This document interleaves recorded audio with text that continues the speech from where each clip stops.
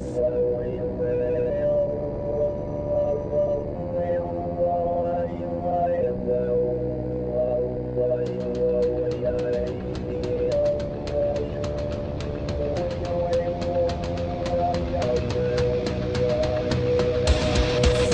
Politic Podcast, the show for normal Americans. From this undisclosed bunker, here's your host, Tony Reed.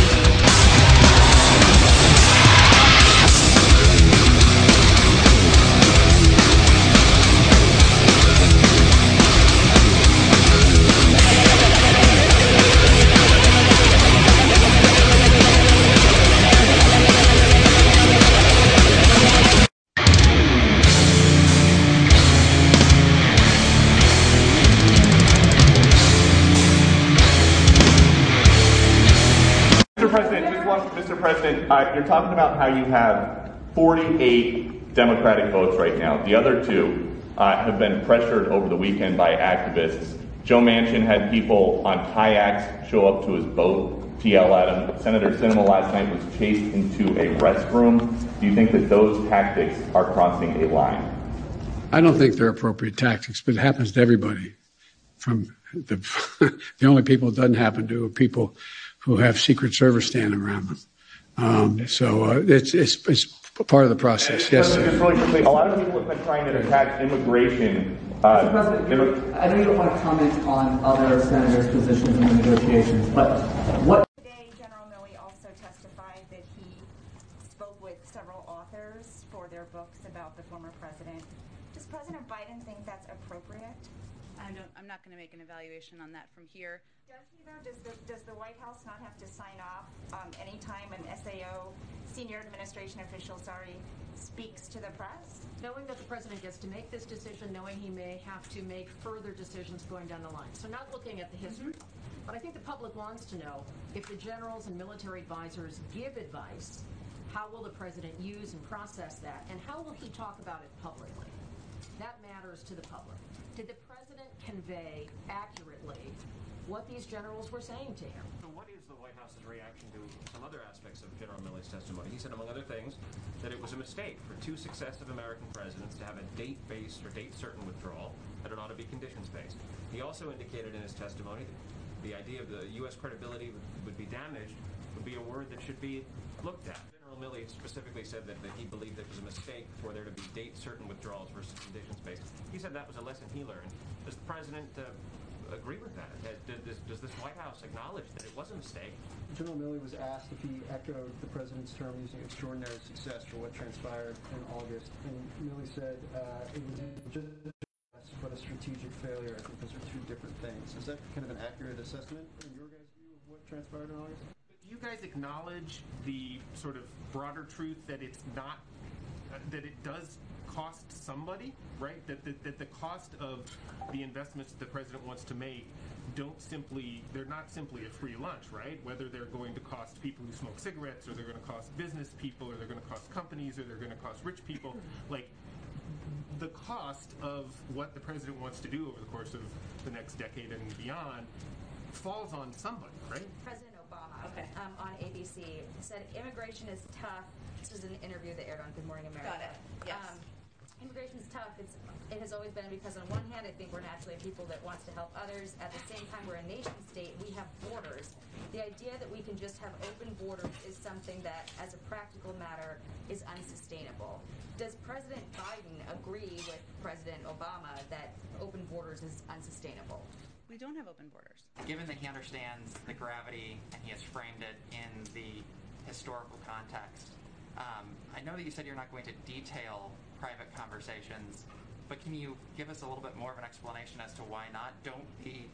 Doesn't the American public, given the historical gravity of that decision, don't they deserve to know who was advising them? As he sat down with Prime Minister Modi last week, the president said that the Indian press is better behaved than the U.S. press, and then he advised him not to take questions.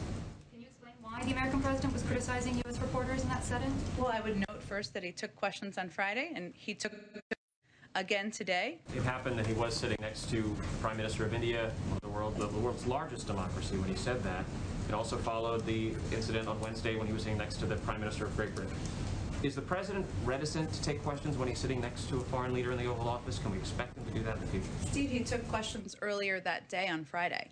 He'd already taken questions that day. I think that was the context of his. The president said that the Indian press was better behaved than the U.S. press, but the Indian press is ranked 142nd in the world, according to Reporters Without Borders, for press freedoms. I mean, how does he say that about the U.S. press compared to the Indian press? You touched on this, but I'm wondering, the El Paso Times has walked back their claim that border agents were using whips to deter Haitian migrants.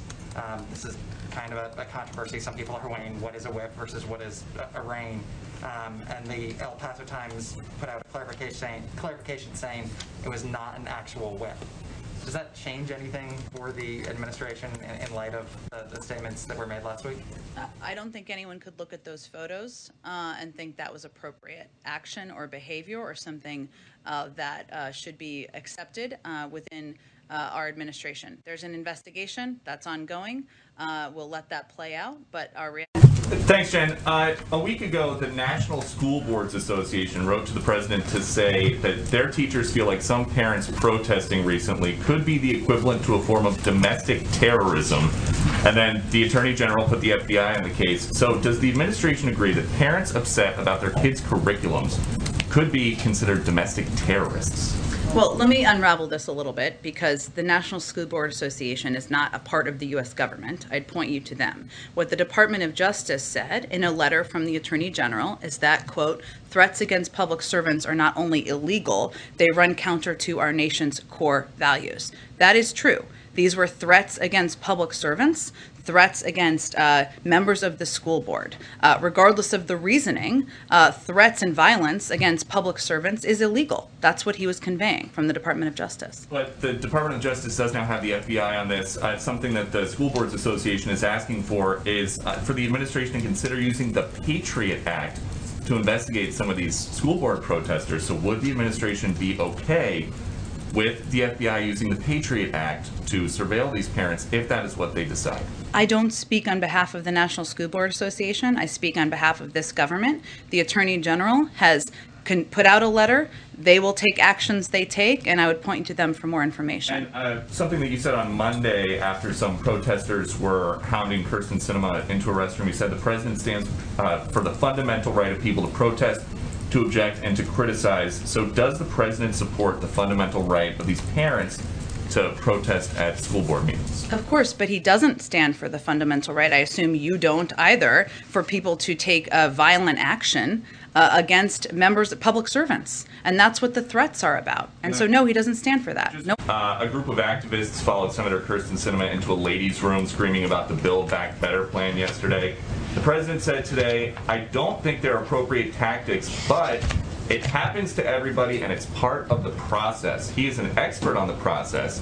Has he ever been chased into a restroom by activists? Let me be clear here, because I think the context of what happened here is very important. And Senator Sinema put out a statement this morning. So as she said, and I would reiterate from here, the protection of the freedom to protest, to speak out, and to criticize is fundamental to our democracy. The president believes that. Maybe he shorthanded it, but he wanted to make that clear this morning. What happened this weekend was that her classroom, her students, and the safe and intellectually stimulating environment she's worked to create during the years she's of teaching at ASU was breached. That's inappropriate and unacceptable. And I think the context of what happened here is important, despite the fact that, of course, the president stands for the fundamental right of people to protest, to object, to criticize, as they often do outside of the gates of the White House. So does the White House condemn these protesters who chased her into the restroom? I just said it was inappropriate and unacceptable. I think that pretty much not to do that again. I think that's pretty clear that they shouldn't breach the classroom and make the students feel like their privacy, their intellectually stimulating classroom, and their time as students in college is being broached upon. Into COP's summit here, do you worry that this could impact the pledges that countries are willing to make? Will other governments get weak-kneed about going green at a time when they're facing brewing sort of political crises at home over really skyrocketing prices on renewable fuel sources? We certainly hope not. I mean, I think what COP26 is about is to continue the conversation on the international stage at the leader level that has been going on below the leader level continuously, basically, about our need to work together to address the climate crisis, one of the greatest national security crises the president sees. A number of other world leaders agree on that front. Certainly, we all want to keep gasoline prices low, but the threat of the crisis, the climate crisis, certainly can't wait any longer. Thank you. Go ahead. Thank you. Go ahead. Yeah, thanks very much. On the, you sound pretty lukewarm about the McConnell idea. Into COP's summit here. Yeah.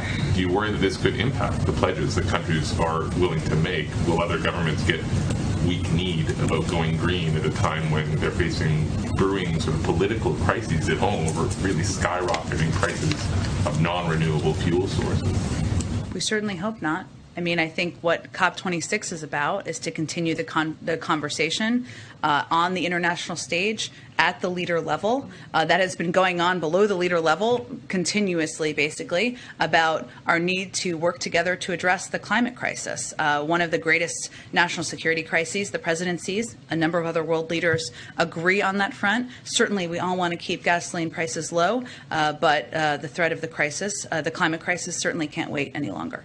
Go ahead. Thank you. Go ahead. Yeah, thanks very much. On the, you sound pretty lukewarm about the McConnell idea. And welcome back to Flyover Politic Podcast. It is the 8th of October, year of our Lord 2021. Decided to start with the Spin Master because today we got a pretty good show. We're going to do the Afghan hearings, the new DOJ directive, Facebook, and it just doesn't stop.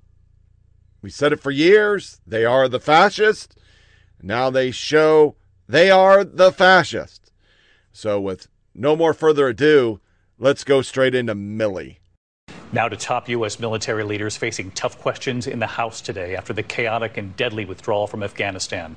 And tonight, what the chairman of the Joint Chiefs, General Mark Milley, said today about the potential terror threat inside Afghanistan now that the U.S. is out and how soon that threat could come.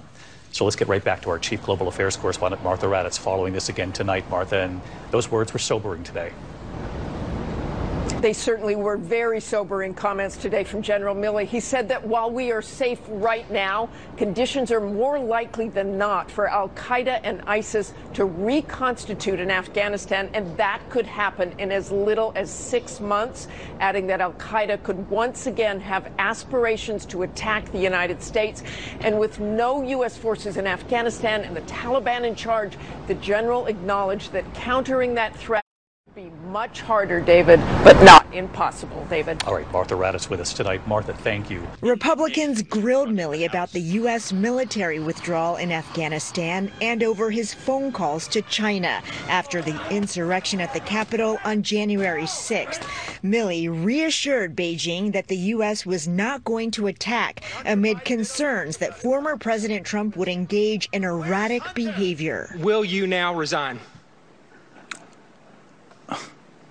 I serve at the pleasure of the president. Wyoming Congresswoman Liz Cheney, also a Republican, rushed to Milley's defense. I want to apologize for those members of this committee who've done so, and I want to thank you for standing in the breach when so many in this room failed to do so. The White House said President Biden's view of Milley has not changed.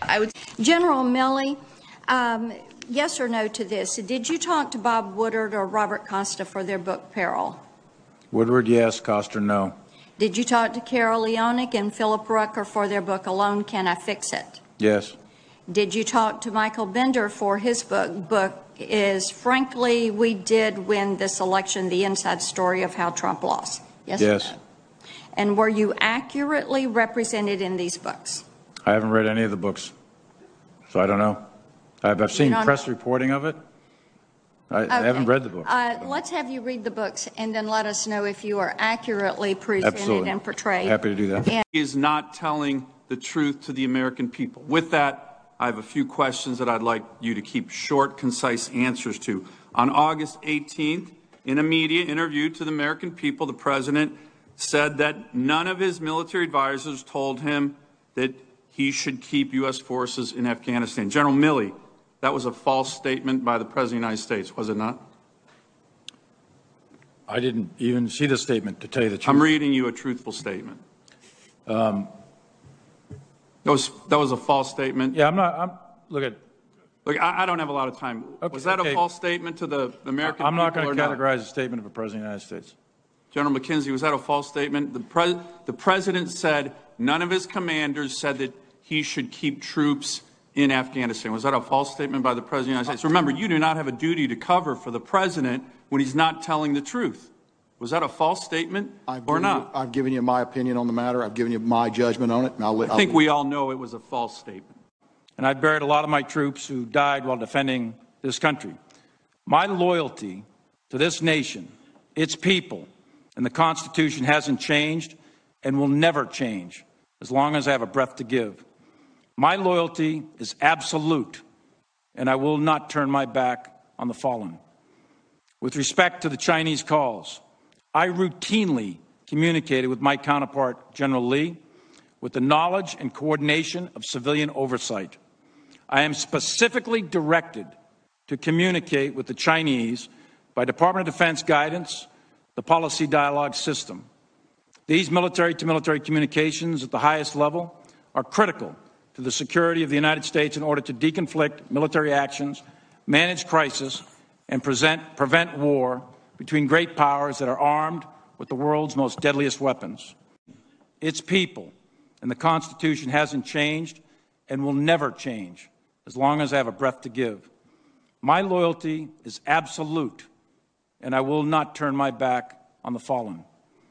With respect to the Chinese calls, I routinely communicated with my counterpart, General Lee, with the knowledge and coordination of civilian oversight.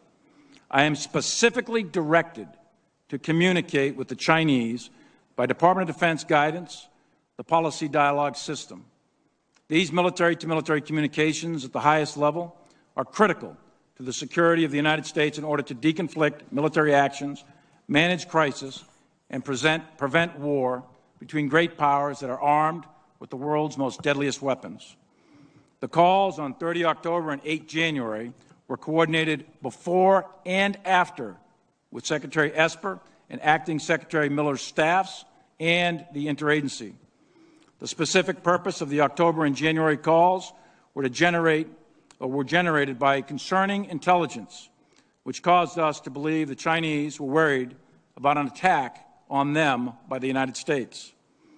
I am certain that President Trump did not intend to attack the Chinese, and it is my directed responsibility, and it was my directed responsibility by the Secretary to convey that intent to the Chinese.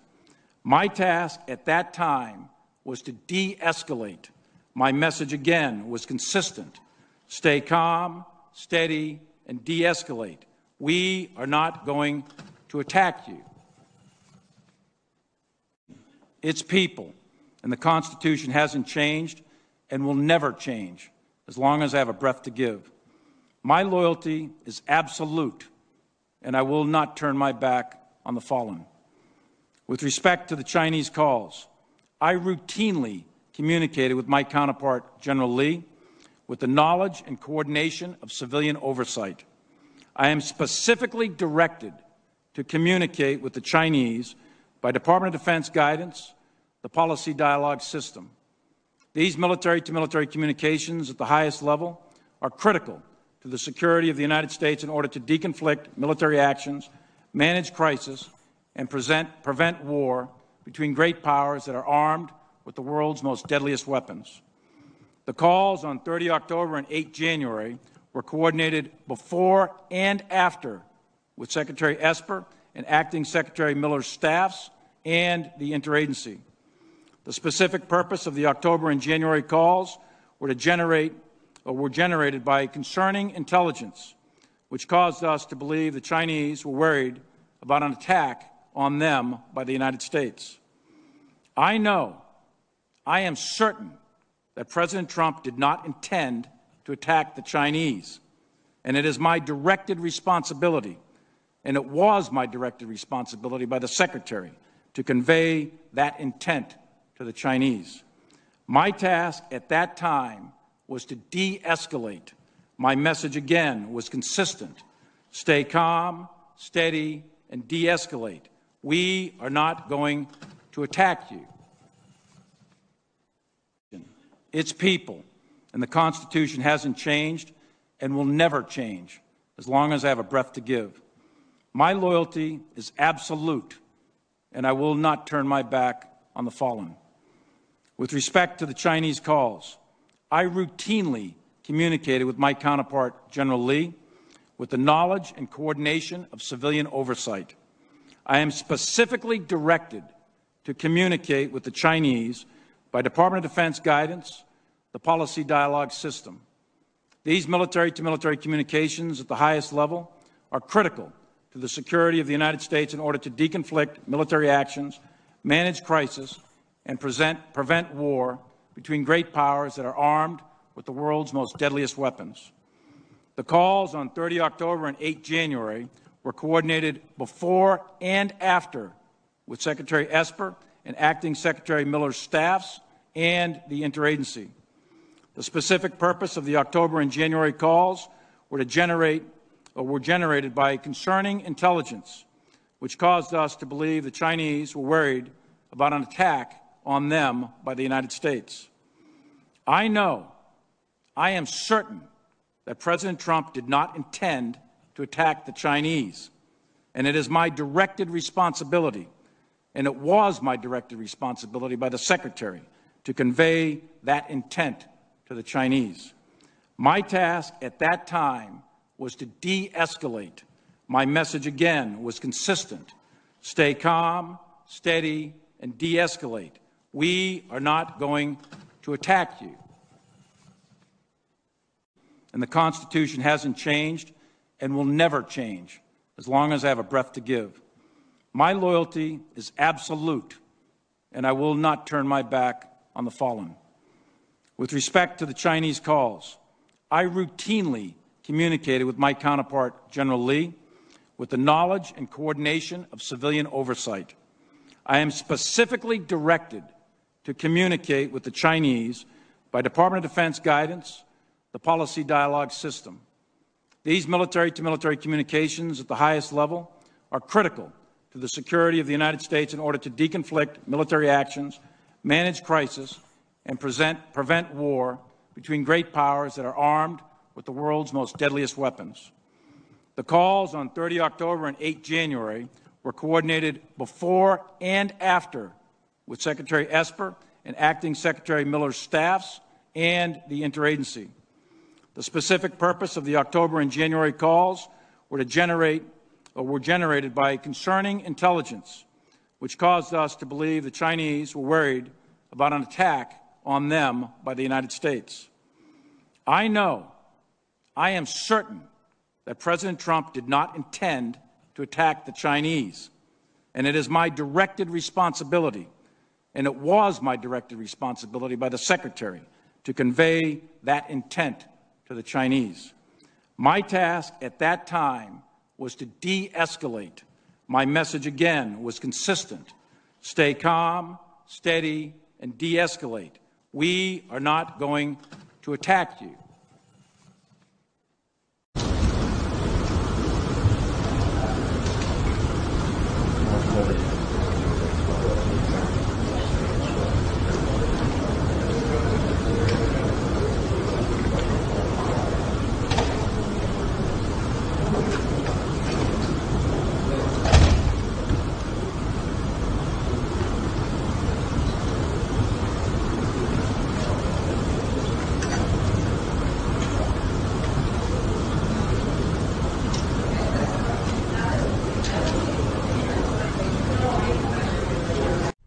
Oh, yeah, I shaved my beard off. So for those that are seeing me, you're like, what the hell? Yeah, I'm gonna go full beard instead of getting rid of the goatee. But I want us to remember, this is the guy, white rage, all Trump supporters are Nazis. Yeah, this is the guy. And now he's trying to bust throw Biden and play it off. Foreign affairs, white conservatives turned on the military. No, they didn't. Most of the military consists of conservatives, you jackholes. Visibly uncomfortable General Milley and McKenzie refused to call Joe Biden's apparent lie about Afghanistan withdrawal a false statement. I want to remember, he was all in against Trump. Trump was a piece of fucking shit.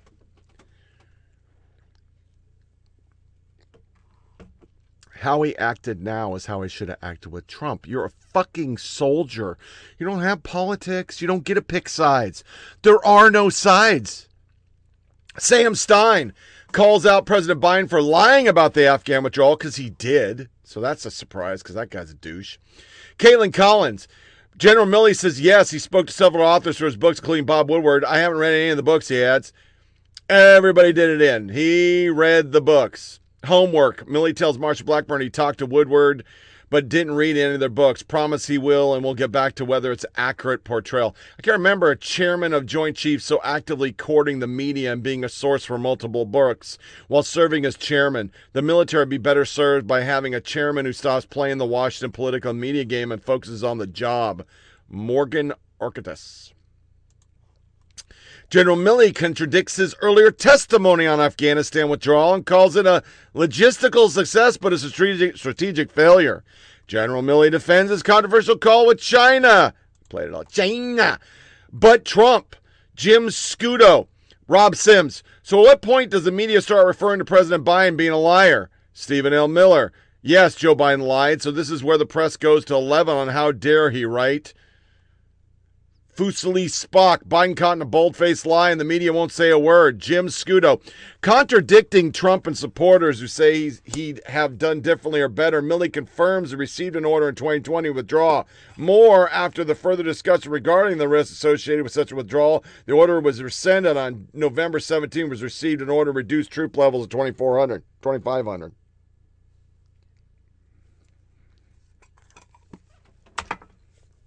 That's when you know CNN's not a news source. When you're trying to say Trump's orders that didn't matter and didn't happen. Yeah, but Trump, this guy has changed everything Trump did. He's destroyed everything. Every policy, every regulation. Get the fuck out of here. CENTCOM Commander General McKenzie testifies under oath that he warned Joe Biden. Media dropped this. That's why I'm covering it. Mark Milley not sure if keeping Bagram Airfield open would have helped Afghan Air Force. Every person, you don't have to be a tactician to understand, Bagram was the key. We gave it up. Glenn Kessler. Here's the rest of the answer that was snipped from the RNC clip, presumably because it suggests he was answering a question about whether advisors said the situation would stay stable for 2,500 troops. We still haven't rescinded that. It's a lie. It's just a lie. It's a complete lie. New York Times. And it goes right with this. Among those who went in January 6th, FBI informants.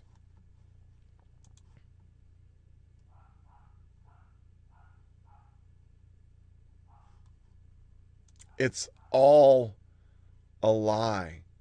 Everything is a lie. They will spin and do whatever they can to help Biden. Anything. It just seems like you're chronically bad at this, Matt Getz. He's right. Jim Scudo again. If when a constitutional crisis comes, we won't have lacked for warning from people who disparate as Liz Cheney and Hillary Clinton. Yeah, Liz Cheney's a good person now. She was a piece of shit. Okay. Matt Dowd, who's running for office now as a Democrat. Oh, surprise. Just released, I'm calling for a national moment of never forget January 6th at noon, January 6th, 2022. Because they're still trying to hold on to it. Oh, by the way, the New York Times redesigned the American flag, and it looks like garbage fire. But I end on Byron York's daily memo. If you did not read it, Milley dishing. I suggest you read it. It is spot on. It's spot on. The guy is not worthy of the position he holds. He is a piece of fucking shit. But that's not how CNN scored it. Testimony from President Biden's top military leaders calls into question some claims made by President Biden in interviews. In August, Biden said that none of his military leadership recommended keeping a small force in the country after withdrawal. And then in the same sentence, he also said it was split. But his military advisors are saying that's not the case. They wanted you to keep about 2,500 troops. No, they didn't. It was split. That wasn't true. That wasn't true. They didn't tell you that they wanted troops to stay?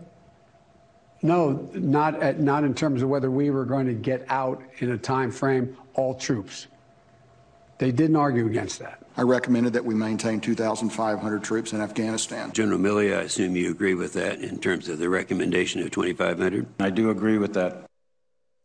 Joining us now, CNN Senior Global Affairs Analyst Bianna Golodryga and Rena Ninan, host of the Recount Daily podcast and founder of Good Trouble Productions.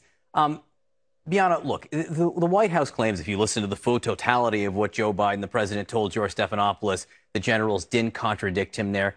But the bottom line is President Biden left the impression that the military wasn't telling him that it wanted to leave U.S. troops there, a small force, and clearly it did. Listen, it was a known goal on President Biden's part. We all heard him say that he wasn't told, to his recollection. So either he doesn't recall, which raises a whole other issue, or he was told and he misspoke. And it put the generals in a really awkward position yesterday as they were under oath. And it didn't take a tell-all book or even their testimony yesterday to reveal what we had known throughout the media over the course of the last few months, that they, in fact, many of them had been asking and suggesting that at least 2,500 troops remain. So this was an unnecessary position to put these men in. And we know that this is an issue and a recommendation that they had made to the president directly. And the point is it's the president's decision to make, for better or for worse, or for Which is worse all he had to say. or for better. Right. Rena, I mean, it's the president's decision to make, and we know how Joe Biden feels about this and has always felt about it. You're absolutely right. We know where the president stood on this issue. But also to hear them say, you know, for us to go back in at this point, go back on September 1st, would have taken thousands more, and the number of countless Americans that would have been killed in this, was it worth it at this point when, as you mentioned, John, the president knew he was getting up? Which transitioned nicely into the polls. Response to COVID, 50% disapprove. Handling the economy, 55% disapprove. Performance Commander-in-Chief, 58% disapprove. Taxes, 54%. Foreign policy, 58%. Immigration, 67%. Mexican border, 67%. Cares about the average American. Half say no. Is honest. Half say no. Is good leader. 56% no. Is competent and run the government. 55% no. 72% are dissatisfied with the economy. That was weighted 8 points. Lib. And other than Jake Tapper, which you'll see on the end of this, the majority are gaslighting. Dozens of House progressives are saying, no, they're not going to vote for your infrastructure deal until you support what we're talking about here, the overall budget bill, which has a lot of the president's agenda, a lot of Democrats' agenda in it. By digging in your heels on this, aren't you dooming your own infrastructure bill? Who's digging in the heels here? Your fellow Democrat, Congresswoman Alexandria Ocasio-Cortez, said this about you in a tweet. Manchin has weekly huddles with Exxon and is one of many senators who gives lobbyists their pen to write so-called bipartisan fossil fuels bills. It's killing people. Sick of this bipartisan corruption that masquerades as clear-eyed moderation. This is your fellow Democrat. Well, is it true that you have weekly meetings with Exxon and other lobbyists for fossil fuel? No, they don't. Weekly meetings, I don't. It's just false. I keep my door open for everybody. It's totally false. And those type of superlatives, it's just awful. Continue to divide. I don't know the young lady that well. I really don't. I've met her one time, I think, between sets here, but that's it. So we have not had any conversations. She's just speculating and saying things because she wants to. She's not the only one. I'm sure you've heard. There are a number of your fellow Democrats who say that you're opposed to this because you're bought and paid for by corporate donors. Because it makes no sense at all. I just gave you the facts. $3.5 trillion is agreed to by 49 other. I understand that. Everybody's looking at numbers. Are you going to be the lone vote against President Biden's agenda? Well, I don't think that I am the lone vote, and I think you know that too. Right, but would you be willing to be the lone vote? Here's a tweet last night from Senator Bernie Sanders, who's coming up on the program next. We're not going to build bridges just so our people can live under them. No infrastructure bill without the $3.5 trillion reconciliation. Hi there, I'm Stephanie Ruhle. It is Thursday, July 15th, a good day to check your accounts. Because for millions and millions of American families, there's some brand new money in the bank. I'm talking about the new expanded child tax credit payments from the government. Moms and dads getting hundreds, in some cases thousands of dollars for their families. President Biden getting a great opportunity to show that his administration is providing real help to Americans who need it. But there is a lot more where that came from, potentially, as we speak. Democrats have packed $3.5 trillion with a T dollars worth of help into what would be the single biggest and most expensive bill ever passed through Congress if, and that's a big if, they can get it passed. I want to bring in some experts on all of this. NBC's Mike Memoli at the White House, Leanne Caldwell on Capitol Hill, and Politico's White House correspondent Eugene Daniels, co-author of the Politico Playbook. Leanne, let's start with you. This is the kind of spending bill that could break records. It has the child tax credit. It has free pre-K. It has expanded Medicare benefits, clean energy. It is the Barbie dream house of improvements to the human condition. We all want to live in that Barbie dream house, but how? Then there are labels like 3.5 trillion. All these huge numbers get thrown around. It can be incredibly misleading. We know there are multiple bills encompassing dozens of policy proposals, but there's not a single clear name or abbreviation like Obamacare or a sense of what this moment in time will be called. And there are countless headlines about the personal, political drama. I think if you're an insider, you probably think all the news coverage has been really helpful. You probably are totally up to speed. But for everyone else, I fear it's indecipherable and almost impenetrable. So what can we do better? With me now is Catherine Rampell, Washington Post opinion columnist and CNN economic and political commentator, and Josh Marshall, founder and editor-in-chief of Talking Points Memo. I've seen you both sharing your media critiques on Twitter. Let's bring those on to television now. Catherine, you first. What is the one biggest thing you would change about the coverage of these budget battles if you could change anything right now? So there are so many things, but I think my number one priority would be more discussion of what's actually in the bill, as opposed to this top line figure, which itself is misleading, of $3.5 trillion. There are good ways to spend a huge sum of money. There are bad ways to spend a huge sum of money. But the kind of media coverage that we've been getting doesn't really explore whether the kinds of things that are in this bill are meritorious or not. I'd love to see more people commenting about, should we invest in childcare this way or paid leave that way or in climate? Instead, It's about the number. And why is the number misleading? Why is that 3.5 trillion figure misleading? Because it doesn't really represent anything. It's this weird shorthand that's been used, but in fact, the bill itself will not cost $3.5 trillion in the sense that it will be entirely or at least partly paid for. So the actual cost in terms of deficits will be smaller than that, perhaps even zero, although I think that's unlikely. And it's not even, fully spending. It's not really right to call it a $3.5 trillion spending bill because there's probably about $1 trillion of tax cuts in it, too. So it's really hard to boil down the essence of what this legislation is, because it does so many things, and because they're still negotiating over the basic parameters. Yeah. Victoria DeFrancesco Soto, the president's approval rating taking a bit of a hit. What do you think the way forward is for Democrats here? I think it's focusing on everyday Americans, those Americans who are not paying attention to Congress minute by minute. And I think going back to this debt limit discussion, the result of defaulting would be catastrophic for folks who live paycheck to paycheck, folks in the top 1%, top 10%, who don't necessarily need to depend on that. It's not going to affect them. So I think the president, by highlighting the effect, is winning with the public and also politically being able to gain points in pushing Republicans forward. Democrats hoping to pass the massive spending plan by the end of October, with President Biden in need of a boost now. A new poll showing his approval rating dropping to 38%, the lowest level of his presidency yet. Meanwhile, all of this happening while here at the White House, they're looking at new poll numbers that show the president's approval rating sitting at 38%.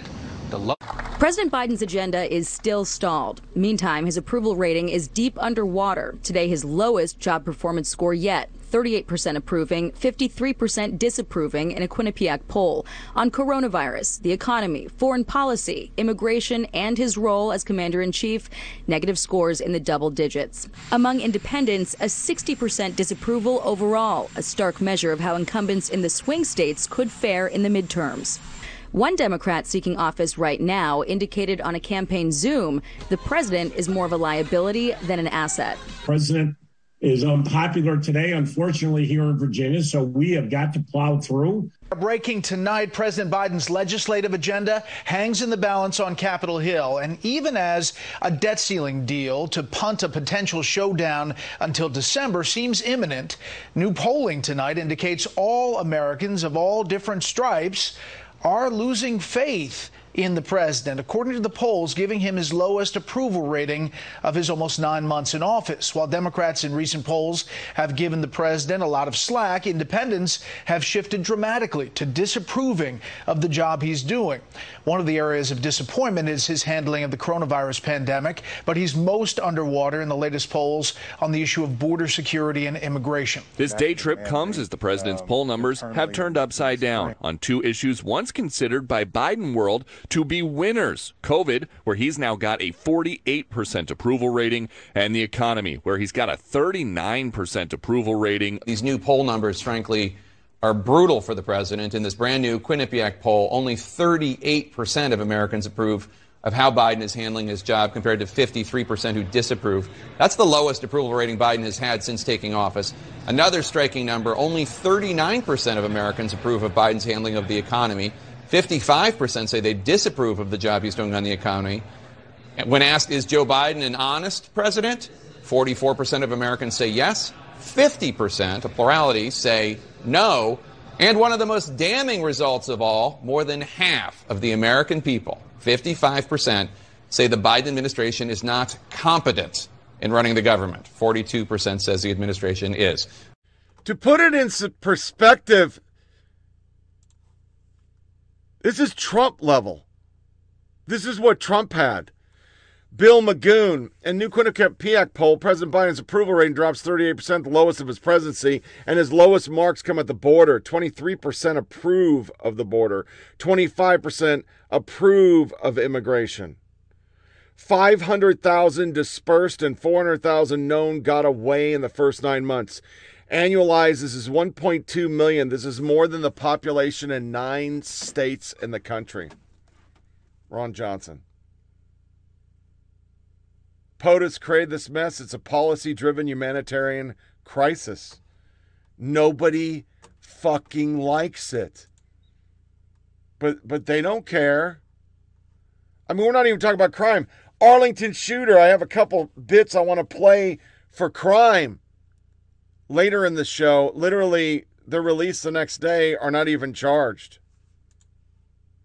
CNN, with vaccination rates only inching forward slowly, the federal government's trying a new marketing tactic: fear.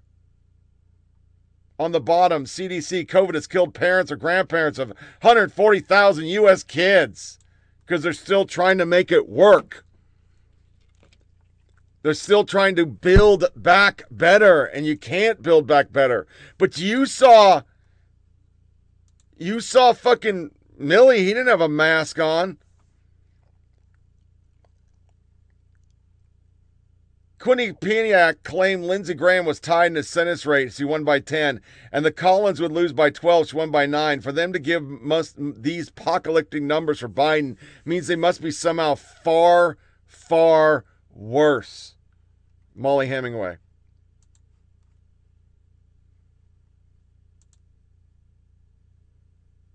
More Americans have died of COVID now. 353,000 COVID deaths have reported since January 1st compared to 352,000 in the first 10 months of the pandemic.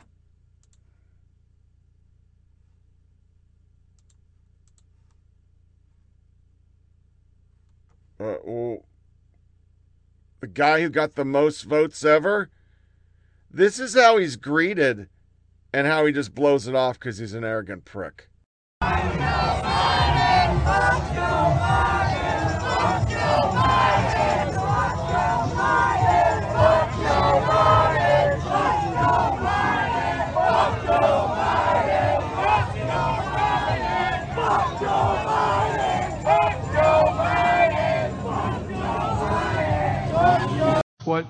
And notwithstanding some of the signs that I saw come, that's why 81 million Americans voted for me.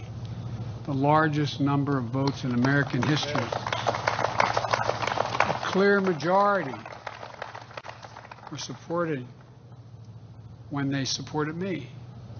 These requirements work.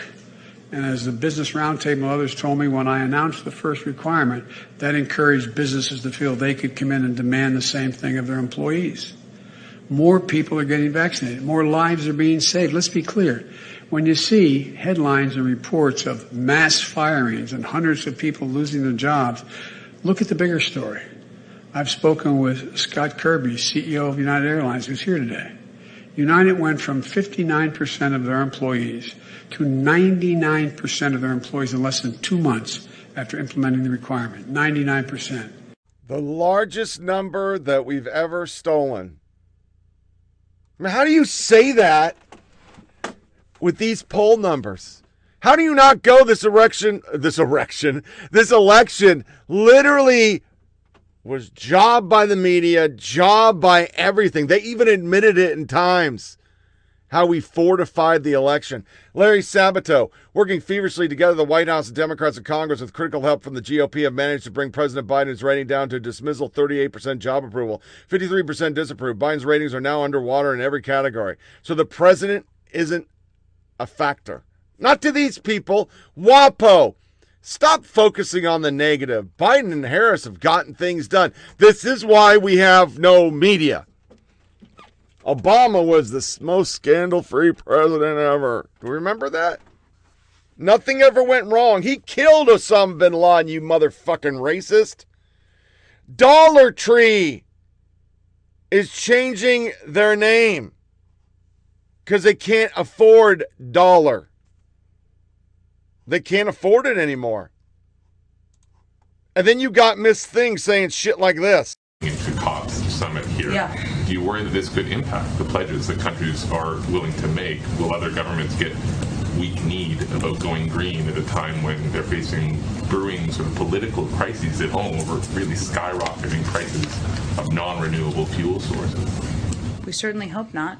I mean, I think what COP26 is about is to continue the conversation on the international stage at the leader level. That has been going on below the leader level continuously, basically, about our need to work together to address the climate crisis. One of the greatest national security crises the president sees. A number of other world leaders agree on that front. Certainly, we all want to keep gasoline prices low, but the threat of the crisis, the climate crisis, certainly can't wait any longer. Go ahead. Yes, go ahead. Go ahead. Yeah, thanks very much. On the, you sound pretty lukewarm about the McConnell idea. Remember, I said it for years. They think they're smarter than you. They know everything. You're a fucking idiot. They know what's best. You just shut your fucking mouth.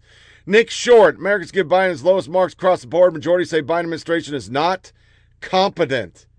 In this week's episode of Unfiltered, S.E. Cupp argues that President Joe Biden is failing to address the biggest threat facing democracy, neutralizing Donald Trump. And that's what it is. They think they can keep going to that well and say Donald Trump. I mean, tell me what's wrong with this image. Every night I wish upon a starfish that I can go back in person. 9-year-old Reefy Kinder has been learning virtually for almost 2 years. I miss socializing with my friends. Just being 9 years old and hanging out with your buddies. Yes. Reefy had 30 surgeries over 6 years, leaving her immunocompromised. Her parents and doctor decided not to send her to school in person this year because there's no mask mandate in their county.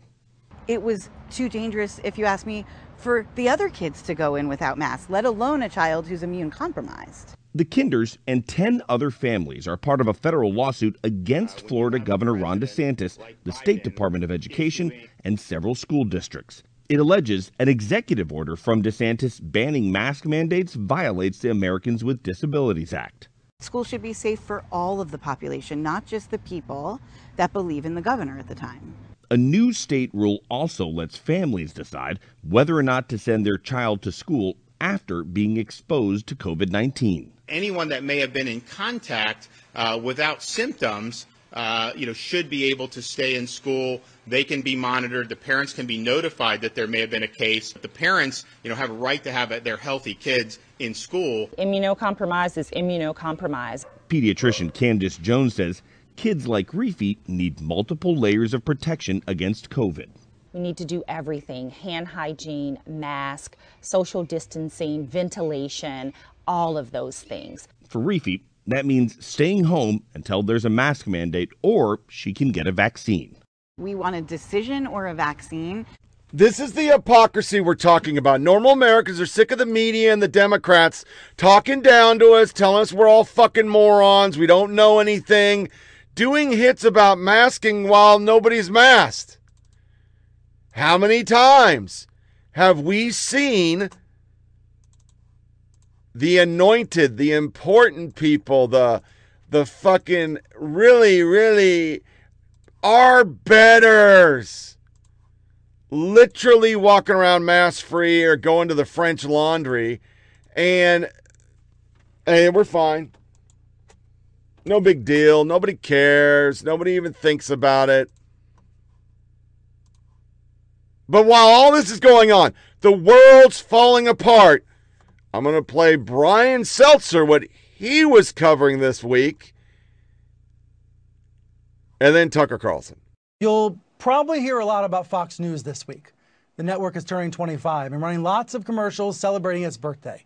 But you won't hear any honest assessment of Fox, of how the network has changed America. So let's size it up for a minute before we go. Fox wasn't always the political beast it is today. As the first co-host of the morning show that became Fox and Friends told me for my book Hoax, it was not very political at all. I was not very political, and neither was the show back then. It was pop culture sprinkled with the day's news. But the network evolved or devolved into the beating heart of the GOP, a heart with clogged arteries and weak muscles. It's the network that brought us inspirational stories about the military and middle America, but also smothering patriotism after 9/11 and a portrayal of the USA that seems stuck in a time warp.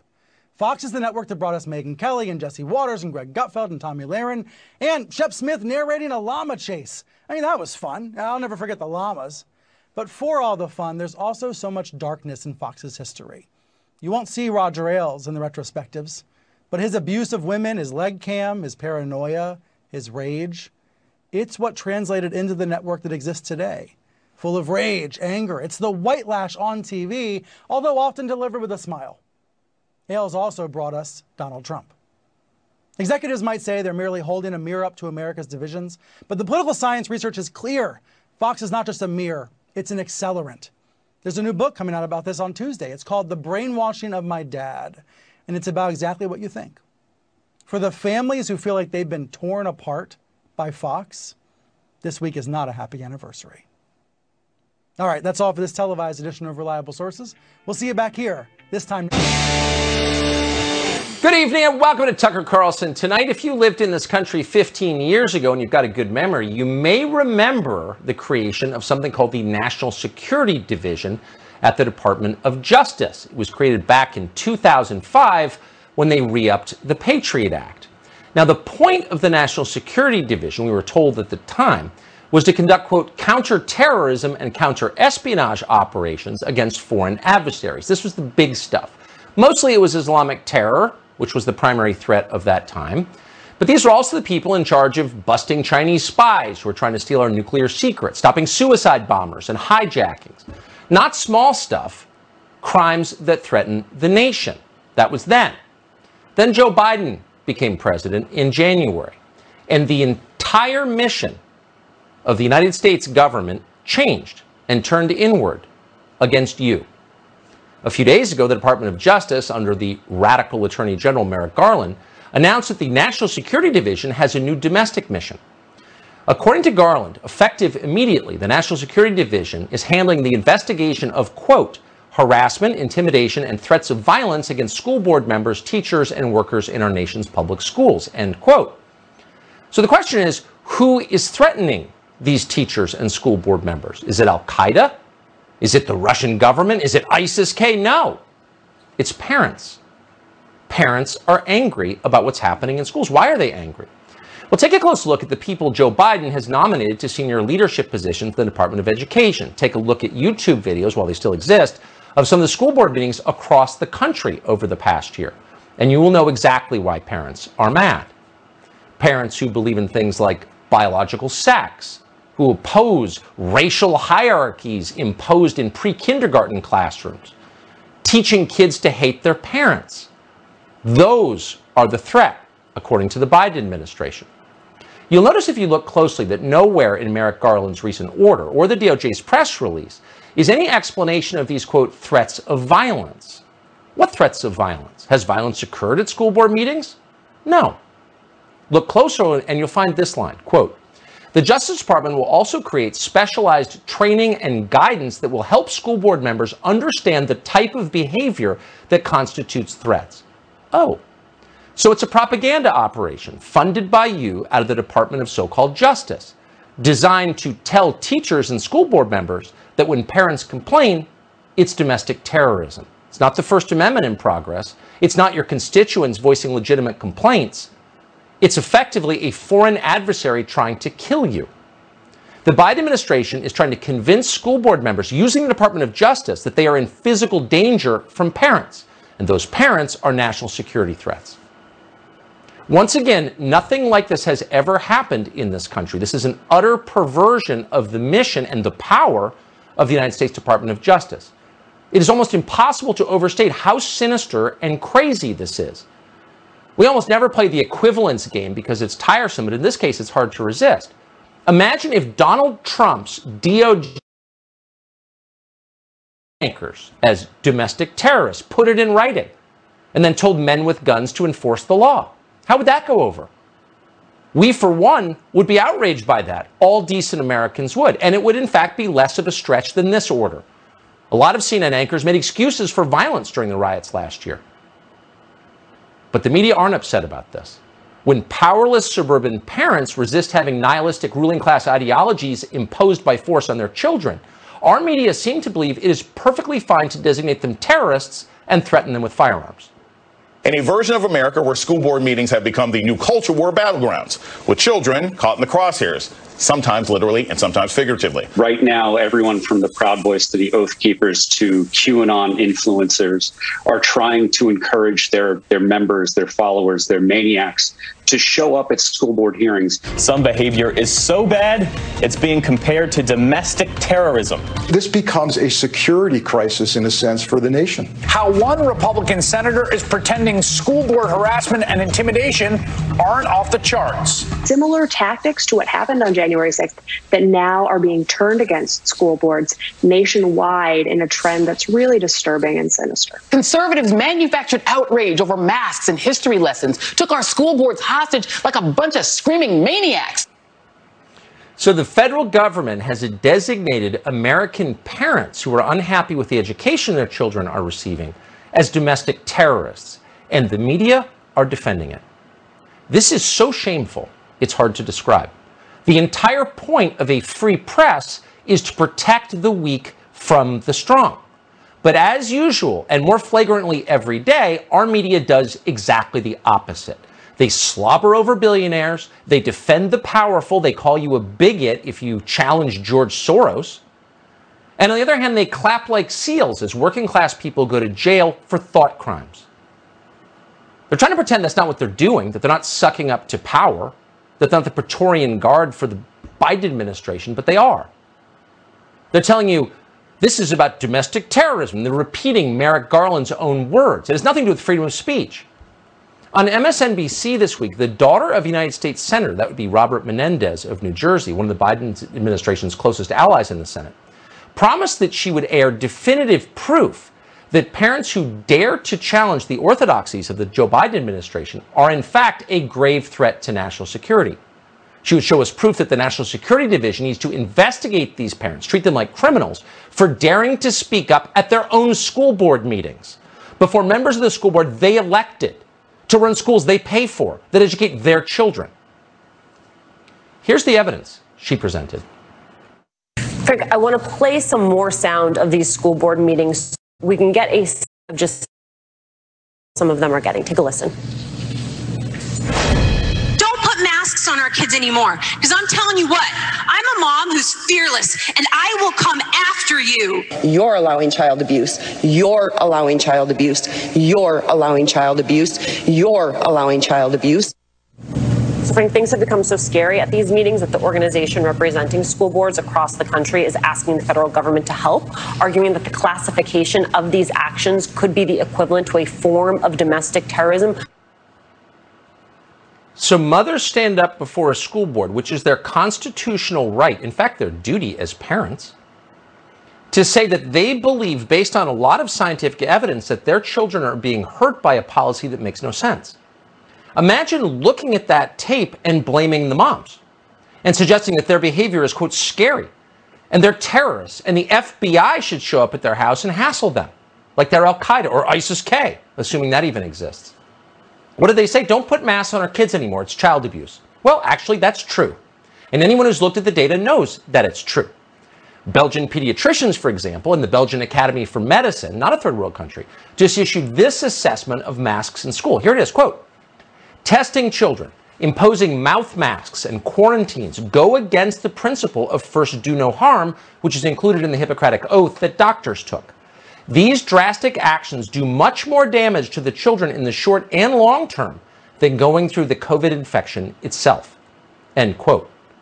Now, that's not some angry mom from Laguna Beach. Those are physicians saying that. And if you look around, and you should, you will not find a single scientific study anywhere in the world that fundamentally contradicts that assessment. There is no science, none, behind these mask mandates for children. In fact, just days ago, Joe Biden's Secretary of Education, Miguel Cardona, tried to cite a study to back the administration's forced masking of children, which is a total outrage.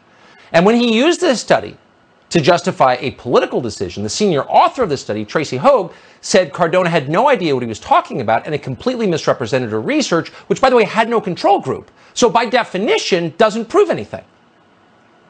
But don't bother. Don't even bother getting rational on this subject. If you dare to cite scientific conclusions, you are a domestic extremist, and the media will demand that you be investigated by the FBI. And they're justifying this in exactly the same way that the Chinese government explained away murders it committed in Tiananmen Square. They're accusing people who have been completely wronged by the government of undermining domestic stability by complaining about it. What used to be called legitimate civic disagreement is now a threat to the nation. Is this really about people being upset about mask mandates, or are there sort of underlying disruptive forces, white nationalists, anarchists, whatever in this country, that are using mask mandates and a public health crisis to sort of wage chaos? Get that moron off television. That's hurting the country. I mean, come on. They're racist now? They're racist because they don't want their kids to be masked? Imagine saying something like that. There are underlying forces at work. Secret forces you can't see. Must be QAnon or white supremacists. There are no organized white supremacist forces in this country. We have a lot of problems. That's not one of them. The point is, we don't like their politics, therefore they don't deserve civil liberties. That's what they're saying. That's what they believe. You have to wonder if any of these people have ever seen a school board meeting, or if they're just repeating what they're told. It's not the parents who were causing chaos. They didn't start this. They had a totally ordinary and justified expectation that their kids would be educated, as kids have been educated in this country for more than 100 years, in public schools. The schools themselves changed. And parents slowly woke up to this fact. Their kids are being taught racism in schools. They're being hurt. What the hell are you doing? So parents go to meetings to voice objections to teachers who are advocating racial segregation and book burning, and they're doing it on camera. They're not doing it in secret. They're not plotting. This isn't the QAnon army. These are just normal Americans. Here's tape from Virginia back in May.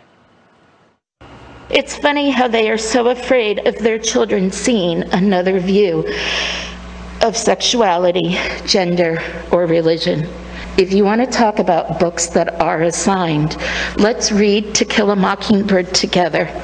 If you aren't willing to consider the racial trauma this assigned book causes black children with its white saviorism, then you have no business discussing any books.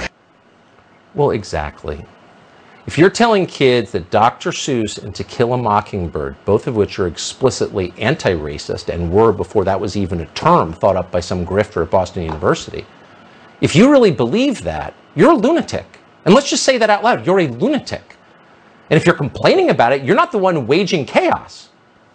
Look around on cable news and you won't find anybody explaining what's actually going on. Instead, you'll find people like Nicole Wallace barking about how people who don't agree with her don't deserve civil liberties. We almost never use her name on the air.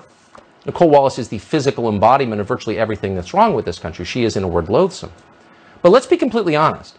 If the federal government ever decided and then declared publicly that Nicole Wallace was a terrorist for her political opinions, we would unhesitatingly leap to her defense. With maximum vehemence, we would do it instantly and we wouldn't stop.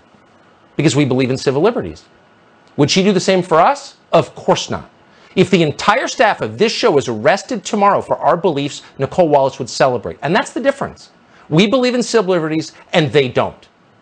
How can you tell? Has Nicole Wallace or anyone else at MSNBC said a single word about the federal government spying on people's Google searches? That's happening.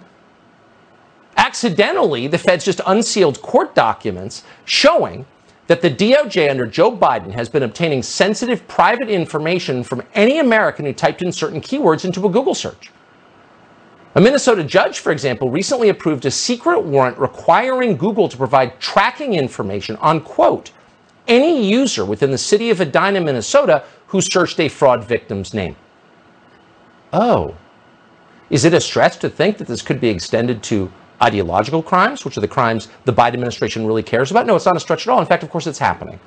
And no one on television even mentions it because they think you deserve it, because they don't think you have civil liberties, because they don't believe in God. Therefore, they don't think you got those rights from God. They thought you got them from the government and they can be taken away because you've been naughty. And so they applaud when they're taken away. Google collects an awful lot of tracking information on its users, including their names, home addresses, browsing history going back decades. So that's a story you would expect a lot of people on the left would be concerned about. If it was 20 years ago, they would be. The ACLU would be all over it. It's proof, once again, that the government has too much surveillance power over American citizens, and they are abusing this to spy on Americans who've done nothing wrong. But not one of the national security experts, so-called on MSNBC or CNN, will even mention it. Why is that? Because their job isn't to protect you or civil liberties, but to protect the party in power. That could be why they're not telling you anything about Merrick Garland's personal stake, the Attorney General's personal stake in persecuting people who challenge the insanity we're seeing in school boards across the country. It turns out Merrick Garland's daughter is married to a man who is the co-founder of an education service company called Panorama Education, which you will not be surprised to learn provides materials on critical race theory to school districts, including dismantling, quote, unconscious bias and systemic racism in schools. Oh, so the thing that parents are complaining about is the thing that Merrick Garland's family is getting rich from. 2 days ago, Merrick Garland just made it a crime to complain about the beliefs that are enriching his family. Does that make sense? You should know that this specific company has raised a ton of money from Mark Zuckerberg's foundation. Fairfax County Public Schools just signed a $1.8 million contract with Panorama to conduct a multi-year social learning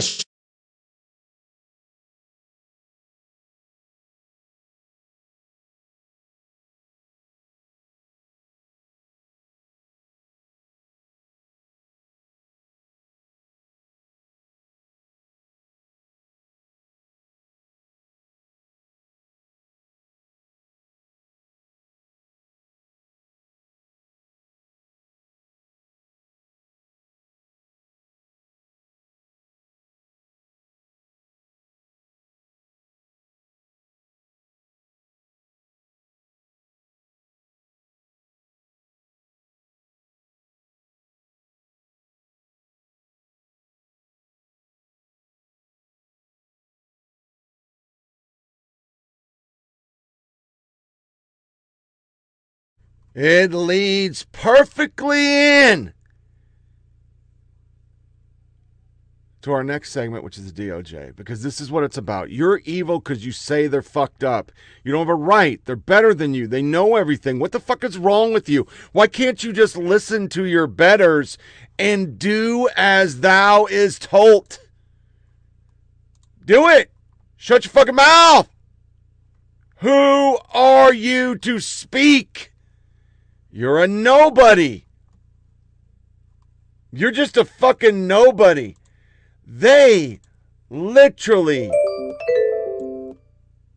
said this was okay.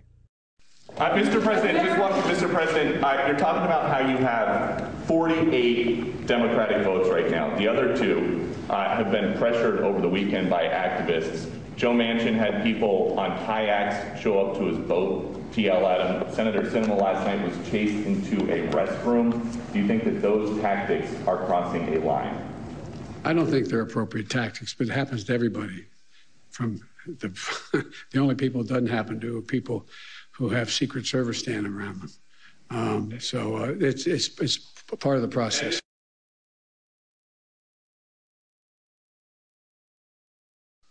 One of those moderate senators still not on board, Arizona's Kyrsten Sinema, who was followed this weekend by progressive activists from a classroom where she teaches into a restroom where they continued to confront her and record her even as she went into a bathroom stall. The Build Back Better plan has the solutions that we need. Sinema responded that those protesters violated school security and students' privacy, writing, "This is wholly inappropriate."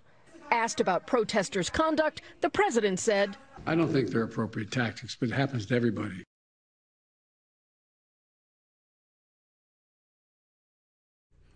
She's a fucking Democrat. And where do we go with all this Me Too shit? And you can't do this. Ana Navarro Cardenas. Chasing anybody, public or private, into a bathroom to me is beyond the pale. Maybe if Kyrsten Sinema spent less time in fundraisers with corporate donors and held down halls to listen to constituents and answer the questions, they wouldn't chase her. And y'all talk about Trump's lack of decency. So she brought it on herself. Jim Garrity. Remember how in early 2019, former Starbucks CEO Howard Schultz flirted with an independent bid for the presidency, and instantly the Stephen Colbert and the world started joking about how terrible Starbucks was? Lots of big culture figures have never had second thought about Schultz, suddenly had extremely strong opinions of him and concluded that he was terrible, blah, blah, blah, and it goes on. There's Sinema. John Hayward. But is one of the magic words that enables totalitarianism. It's wrong to harass women, but if they vote the wrong way, it's understandable. I mean, the president, I'm going to bring back decency. We're going to have the adults back in the role. We're going to believe in science and shit. Yeah, I don't see any fucking science. These freaking people. These freaking people. They're just pathetic. They're just a bunch of goddamn hypocrites. Every totalitarian regime in history has justified its abuse by claiming its victims were enemies of the people. And that's this whole DOJ thing. It's you. You don't agree with us. You're a piece of shit. I mean, Don Lemon this week said this, and then I'm going to play all the DOJ stuff really quick because it fits nicely into this. Point. Well, Facebook always says, well, we walk a line between, letting people, the free and fair flow of information. There are ways to do that. We figured out ways to do that in most people in legacy media, not everybody in legacy media, because there are people and propaganda networks in legacy media that spread BS and don't face enough consequences. But I do think that social media, just like any other media company, especially legacy media and traditional media, they should face some sort of consequences, and they should be regulated. That's just, and at the very least, what you put on there should be true, and if it's not true, then it should be actionable. Don Lemon, thanks for getting up for us. It's always great. Also for wearing this sweater. I love his sweater. What you call, I think it's called periwinkle. Is that what it is? Take your word for it. You should wear more sweaters. I should wear more periwinkle. I know. I knew you were headed there. All right, it's a beautiful day in the neighborhood. We'll see you later. You can watch Don Lemon tonight in all colors at 10 p.m. Eastern Time. This isn't about restricting your rights. It's about making sure that people do what they do right. I'll end with this. Go ahead. And this is a start for the social media companies. What is put on your platform at the very least, should be true. Let's start there. What if it's an opinion? And then we go, it should be true. You can have opinions based in fact, okay? So at the very least, it should be true. And it should be based in some sort of fact. Beyond that, then let's start at that base level, that baseline right there, and then we can go on with the rest of it. I think the baseline should be that you should know who uses your product. That's true. That should be the first step. I agree. And you should know who is responding to you and who's putting it out there as well. So if someone says something about me, I should know that it's Joe Smith who lives in Wisconsin, and it shouldn't just be a bot. And somebody should be making a social media platform where everybody who's on it says who they are. You can have a different screen name. Yeah. But that everybody's registered so that they have to own it. In fact, I would like if people use their own names. Now, I get the chilling effect. I get that people can come after you for what you do. So you got to figure out the right way to do it and in the right place. But we can do a hell of a lot better than we're doing now. Love you. But we begin the readout tonight with Republican extremism. The party has long since surrendered any semblance of a soul that it once might have had to the pernicious influence of the anti-democratic and profligate spending former guy. And the carcass of the once grand old party has now zombified into an extremist force. And in states across the country, they're showcasing the rampant insanity that they'd inflict on the entire country if they could just only get the chance. Also, the disturbing reality of the white evangelical movement.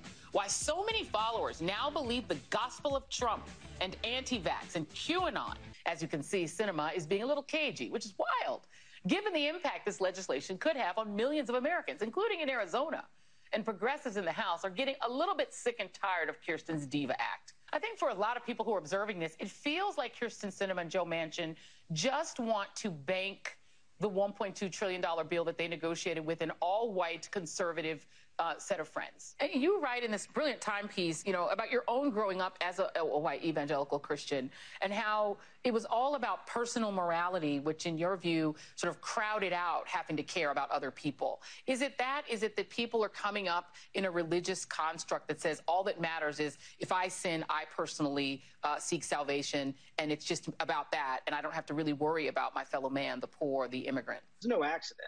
Right. The theology is constructed this way because it's the only way that a worldview, that can be simultaneously so concerned with personal sin and so indifferent to and even actively working against equal rights for Black and brown Americans. 59% of white evangelicals say yes. They are the only religious group per PRI polling with a majority who believes immigrants are invading our country. This comes right out of the Klan. I mean, this is old white supremacist language. Is it merely the browning of the country? Yeah. Is that all it takes to send people into the arms of what used to be Klan thinking? It really is this idea that America was designed to be and intended to be, divinely ordained to be, a white Christian country, right? And that is so deeply in the DNA of many white Christians that as the country is changing, as it's shifting, that really what we're seeing is this kind of psychic break. And I mean, really, that's the reason I wrote the piece today.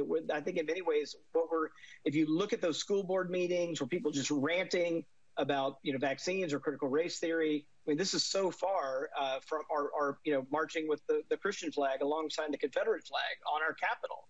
I mean, this is so far from the Prince of Peace, turn the other cheek, Jesus of the New Testament. So this is what we're seeing is people, it literally is a kind of psychic break and a kind of desperate flailing around. In fact, NPR reports today that the 12 months that followed Trump's notorious statement have overall been a period of growth for the Proud Boys.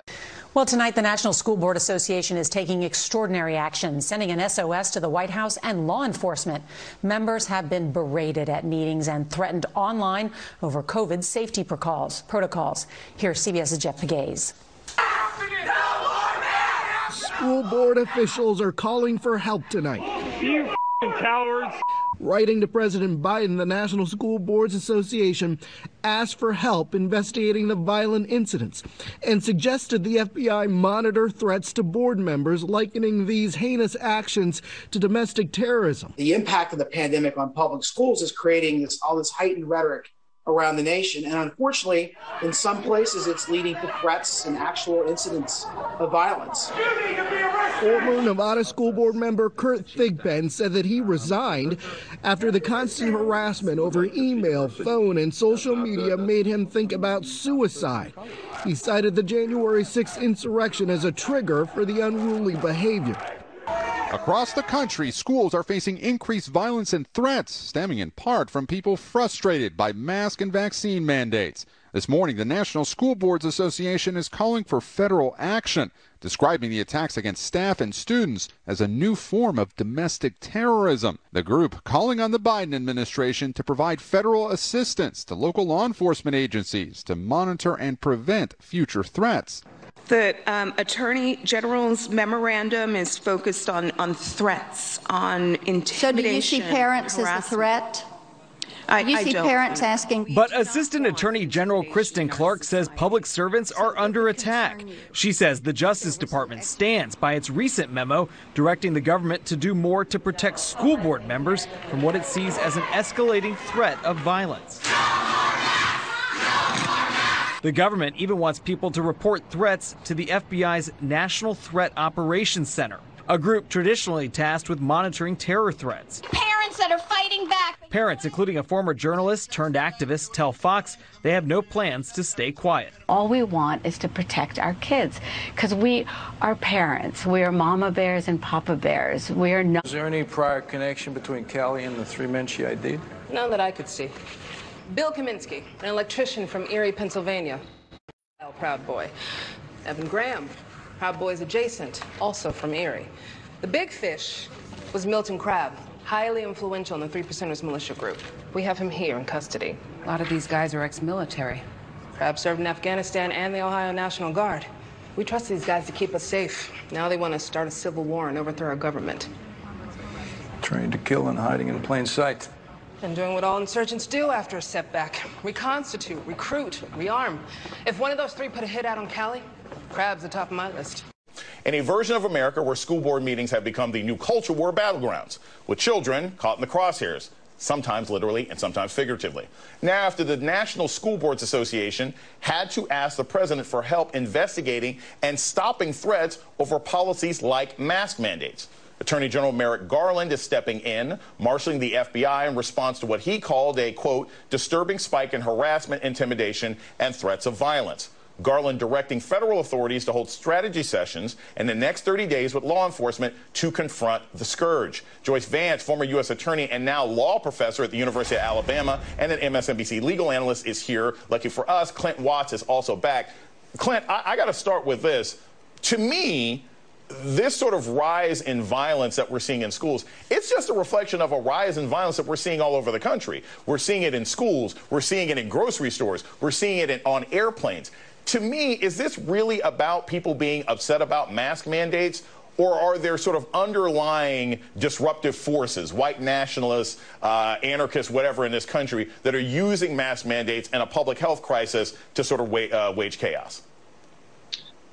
Jason, a year ago, I think we started talking about mobilizations to polling places, and primarily we were worried about local polling locations. And we did see sort of vigilante poll monitoring, surface after the election. We saw people show up at election recounts, and that's only continued for about 10 months now. And it really encapsulates every single issue. It is masks, it is vaccines, it's vaccine mandates. It is anything involving the local level. And if I can say anything since January 6th is the protests and the mobilizations to violence have gone from national to local. And I'm old enough to remember where the only thing you really had to worry about in an academic environment was a mass shooter, which is bad enough as it is. But speak a little bit to this idea of what does it mean that something that is generally boring and neutral, like a school board meeting, has become a locus for violence? How does that end up trickling down to what is and is not taught, and possibly trickling up to higher level educators like yourself? Well, the focus that this brings to education is something that we're not used to having. I think you're absolutely right about that, Jason. And one has to wonder how this trickles out. Will school boards become far more careful, far more hesitant to do things that are brave and bold in terms of education initiatives? Right now, we're talking about issues that involve school boards and how they're competing in this new marketplace of ideas that exists after the Trump administration. But that could have far-reaching implications. It certainly has spun out in some areas with bans on teaching critical race theory, which of course impacts the work that both you and I do and helps us understand how policy developed in the wake of American racism and what we can do to improve policy in the future as school boards are challenged, for instance, over issues of whether critical race theory can be taught in our schools. That too becomes a flashpoint. And I would add to what Clint says, the fact that we're living in the middle of a perfect storm. We have not only this eruption, this not so much an eruption, but a normalization of some of the white supremacist ideology that we've seen emerging and some of the conspiracy theories that we've seen emerging. Not okay. And Kirsten Powers, she's at CNN, she said, had this tweet. Which is worse, your grandparents being deported or being followed into a bathroom because you refuse to stop and listen by people desperate for your help? This is not a trick question. Wow. Yeah. And then I think when people called her on this, she said, hey, look, if Kirsten didn't want to be bothered in the bathroom, she shouldn't have gone to the bathroom. That's kind of like saying you asked for it. This is part of two trends. Biden's okay with that, but they're not okay with hypothetical crimes. What that person did in the bathroom could be construed as a crime, coming in with a camera and filming somebody. But what you're seeing is we are criminalizing the life of an average American decent citizen while we stop targeting criminals. So now you can shoplift anything under $900. You can beat people up on the streets in New York. You get out like that. But hypothetically, you could be a threat, a domestic threat, if they decide that's the case. And so what they're doing is these trends are happening at once. Crime is being decriminalized. Decent citizens are being criminalized at the same time, at the same rate. And it is happening. To the fake feminist, Kirsten Powers. Do you remember her? She was a familiar face here, always lecturing us on how poorly women in politics are treated and the need for grace. It was always about grace in civil life. And then she goes after cinema. She felt that this was a cause for confrontation. She's a hypocrite. But this is the same logic that she's using. Like, some issues are so important that you have to confront people. That was the same reason that Ashley Babbitt had when she went to the Capitol and she was murdered. An unarmed protester shot dead. Right. I did a search. I couldn't find anything by Kirsten Powers about Ashley Babbitt, like saying, oh my God, this woman went to speak truth to power, no pun intended, and she was murdered. You'd think Kirsten Powers would go like, oh, because you know what? They might share religious similarity. I wouldn't be surprised if they're both religious. But I think that when it comes to this bathroom stuff, Kirsten Powers isn't turning the other cheek, literally. She's made her name lecturing people on grace, and then she goes to CNN and does an about face. Hypocrite. Nice. She deserves to be called out. And it rhymed. It rhymed. And that was... They justify it all. It's all justification. The cinema bathroom protest is wrong. It's also more complicated. This needs context. Jezebel absolutely bully Kristen Sinema outside of her bathroom stall because she won't do what we want. Kristen Powers, has been a long time since I talked about her. She used to be on CNN all the time, just totally being a fucking hypocrite. Which is worse, your grandparents being deported or being followed into a bathroom because you refuse to stop and listen by people desperate for your help? This is not a trick question. But women.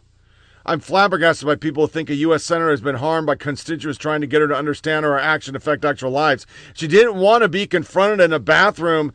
She shouldn't have gone to the bathroom. You brought it on yourself. Maggie Haberman, another liberal. He said such tactics aren't appropriate. Seems important as a piece of sentence, but it's not here.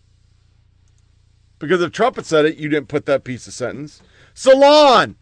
It's time to start firing unvaccinated people. Trump fans are overdue for a lesson in consequences. You see, it all ties in. It all ties in. A lesson. You need a lesson. We're better than you. Our new issue is here on the cover, periods on display, and the cultural movement against menstrual shame and period poverty, plus WHO air quality guidance, low back pain management, community-acquired bacterial meningitis, and more. The backlash was profound enough to move Lancet editor-in-chief Richard Hudson to issue a statement. Dear readers, in response to September 25th, 21 cover of Lancet, here's a statement of which Richard Hudson, editor-in-chief, because it's dudes with periods. And while the DOJ was saying, and of course, I didn't preface it because I know you all know it. You're read up. They're going after parents who are protesting. All this happened this week. There's no investigations on this. There's no nothing. You noted in some of your findings that urgent action was required in terms of the rates of homicide, saying enacting needed police reforms will be essential. Specifically, what type of reforms do you think are essential here? I think two types are essential. One is to increase the accountability of police officers who've been shown to engage in serious misconduct, accountability before their own agencies and the law. Secondly, is to move from police departments activities that are better handled by other agencies. Being the frontline responder to drug overdose, for example, in most cases, that's not, it seems to me, what we want our police departments to be addressing right now. Mm-hmm. Other agencies trained in medical emergency services are better able to handle those calls. Responding to the day-to-day problems of the homeless is better done, it seems to me, in most cases by agencies whose personnel are trained in crisis intervention. So moving from the police department, activities better handled by others, enables police departments to focus on the immediate and important issue of the increase in violence we've seen. You know, really quickly, for the first time in decades, the head of the CDC, Dr. Rochelle Walensky, telling CNN exclusively about a month ago, when talking about gun violence specifically, that this is a serious public health threat. We know the CDC is restarting some of that funding, some of this research. Will looking at the root causes of gun violence, you think, now make a difference moving forward? Absolutely. We have to look at the underlying causes of violence generally and firearm violence in particular. One clear problem in that regard is the sheer quantity of firearms available for misuse in our society. There's good evidence that firearm carrying in our major cities went up last year. And as more people carry firearms, more people will be shot and more will die. The other root causes, though, are just as important, and that's persistent poverty and joblessness in our most vulnerable communities, and in particular those communities that have been hit hard by the COVID pandemic. Mm-hmm. Marching for themselves and for their daughters. And we have to march, and we have to organize, and we have to fight. Thousands of women from coast to coast took to the streets in defense of reproductive rights. My body! Those rights they feel under fresh assault across the country. The front line of this new abortion battle, Texas. A restrictive new law, now enforced for a month, bans abortions once a fetal heartbeat is detected. The Supreme Court letting the law go into effect without hearing arguments, sparking new fears conservative justices may soon strike down Roe v. Wade. A struggle to defend a woman's right to choose, a right under threat like never before. We've seen lots of passionate marches from coast to coast this weekend in support of reproductive rights as several states work to tighten restrictions on abortion. They streamed into D.C.'s Freedom Plaza by the thousands, demanding to be heard and seen, and they were angry, holding signs chanting, "My body, my choice," and they were calling out lawmakers and the Supreme Court to protect the rights of women to choose. And it wasn't just here in D.C. There were more than 650 sister marches across the country, from New York to California. These marches come at a pivotal time for the abortion rights movement. Several rally-goers told us they were motivated to come out after seeing Texas enact its new controversial law. Now, here in D.C., a roster of speakers fired up that crowd, and then they marched straight to the steps of the U.S. Supreme Court. Over the weekend, protesters left no doubt what's at stake. my choice. The most significant challenge to Roe v. Wade in a generation, with Justice Amy Coney Barrett replacing liberal icon Ruth Bader Ginsburg. Abortion opponents hope this court could finally overturn Roe. The case comes with the court already in the political spotlight. An appearance at a school to promote vaccinations and voting.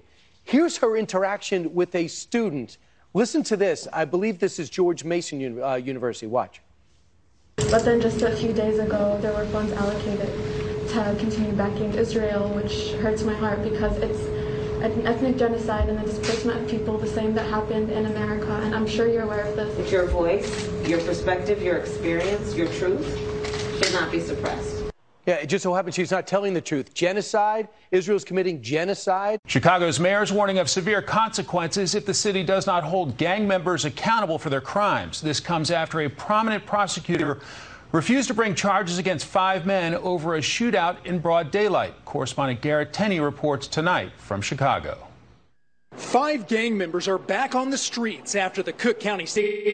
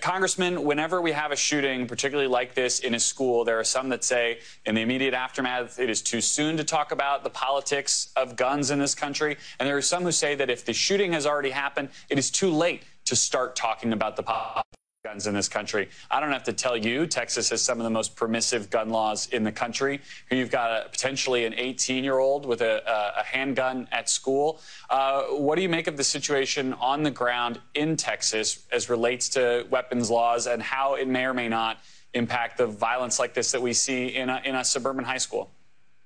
Yeah, no, absolutely. And look, we know that there are certain areas when it comes to gun safety where Democrats and Republicans are just, miles and miles apart. But I think that common sense gun legislation that would help situations like this perhaps. And again, we don't know all the details on how this student may have obtained this gun or exactly what type of gun it may have been. But things like, background checks and tightening up loopholes on background checks, that ought to be something that's easy.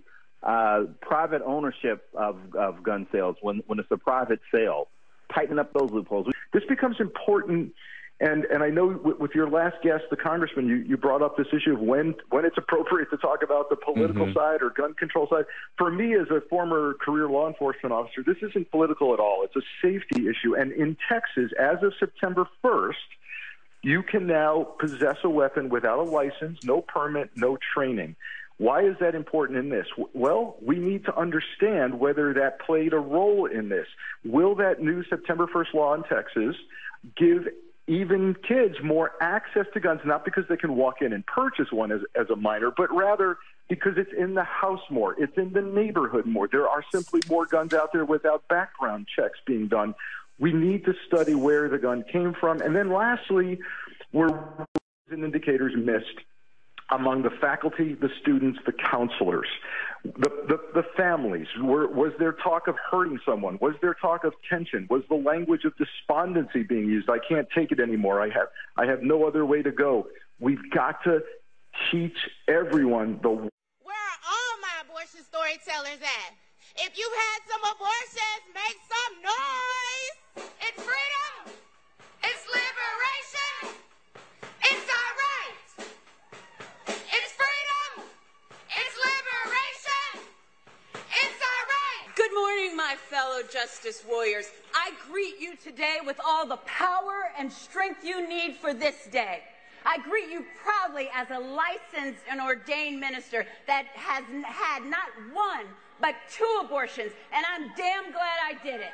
As a Texan, as a mama who's had several abortions, a lover of all things abortion funds, the fact that they think they can treat any of us, that they can treat Texans like this when we need our abortions, it's got me fucked up. I had to prove to the judge that I was a good student and mature enough to have an abortion.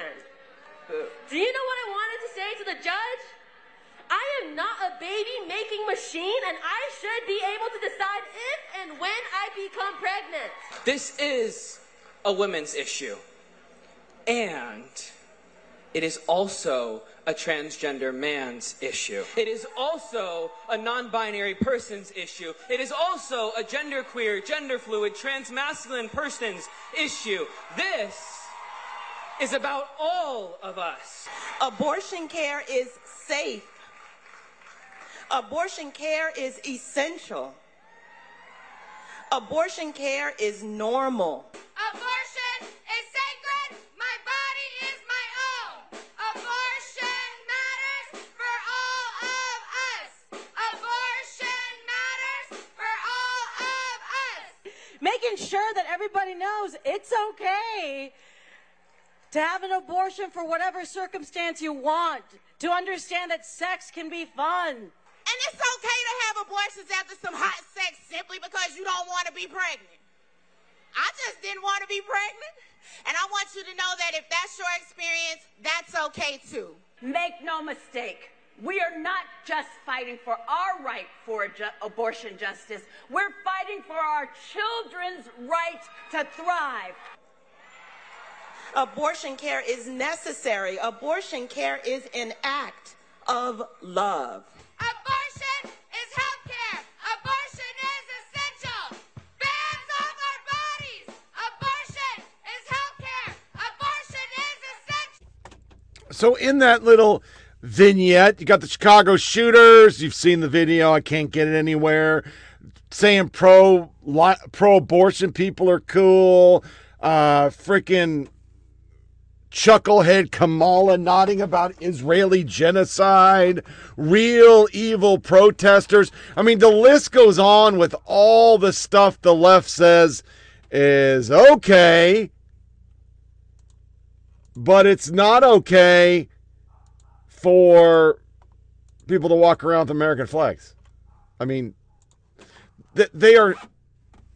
I could play What's at Stake. They're terrified about SCOTUS and stop squabbling Debs and just pass the 85 entitlements so you never lose your job. No. Remember, when was this dated? October 29th, 2018. We can replace them.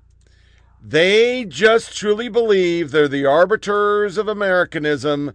They're the arbiters of what is America and where America should go. And when you disagree, you don't have an opinion. Who are you to have an opinion? Rand Kelly Paul. On May 28th, a Republican-hating woman called Rand's D.C. Senate office threatened to shoot you all to our staff members. She was never charged yet. If you dare expressing the nation at a school board meeting about CRT or forced mass, be Biden DOJ and FBI say you're a criminal. A mob held us hostage for 10 minutes, spitting and threatening to kill us. No charges. Fake anthrax and death threats sent to her home. No charges. Now just learned the person who called Rand's Senate office threatened to shoot us will not be charged. I'm exhausted.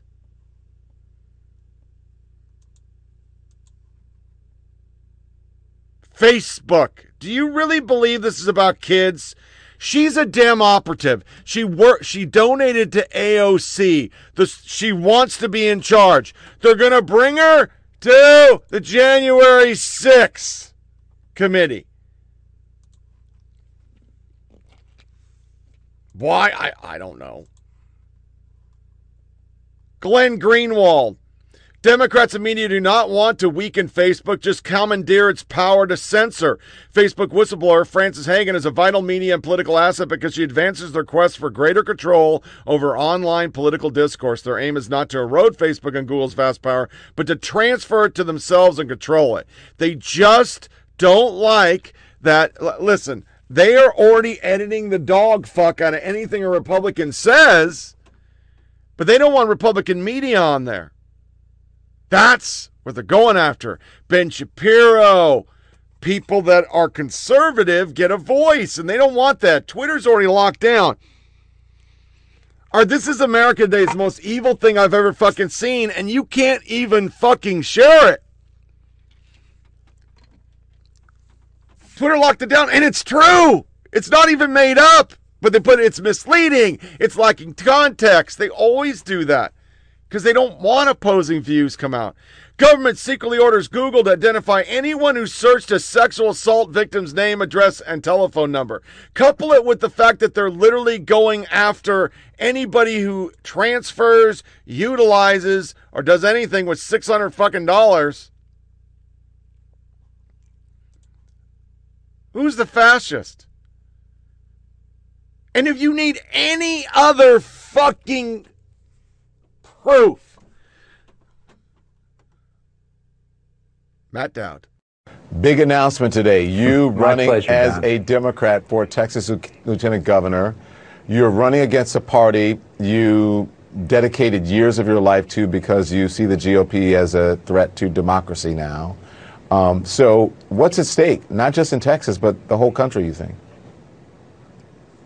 Well, what's at stake? Thank you for having me, Don. What's at stake is our very foundation of our democracy, and actually the lives of millions and millions of citizens in Texas, but across the nation. And it's not a choice anymore between two sort of equal political parties that have different ideological beliefs. It's a choice between Team Democracy, which is the Democratic Party that still believes in majority rule, and Team Autocracy, which is the Republican Party that believes in tyranny of the minority. And every single decision they do, whether it's they don't believe in science, they don't think telling the truth is an important value anymore, they don't think protecting the common good in communities is an important value anymore. And there's only one party that believes in those things. And that's the choice Americans have to make. That's the choice I've made in this. And that's why I'm running, especially against somebody like Dan Patrick, who basically runs the state Senate here like a dictator and has done everything in his power to hurt the majority of Texans. So that's the choice today.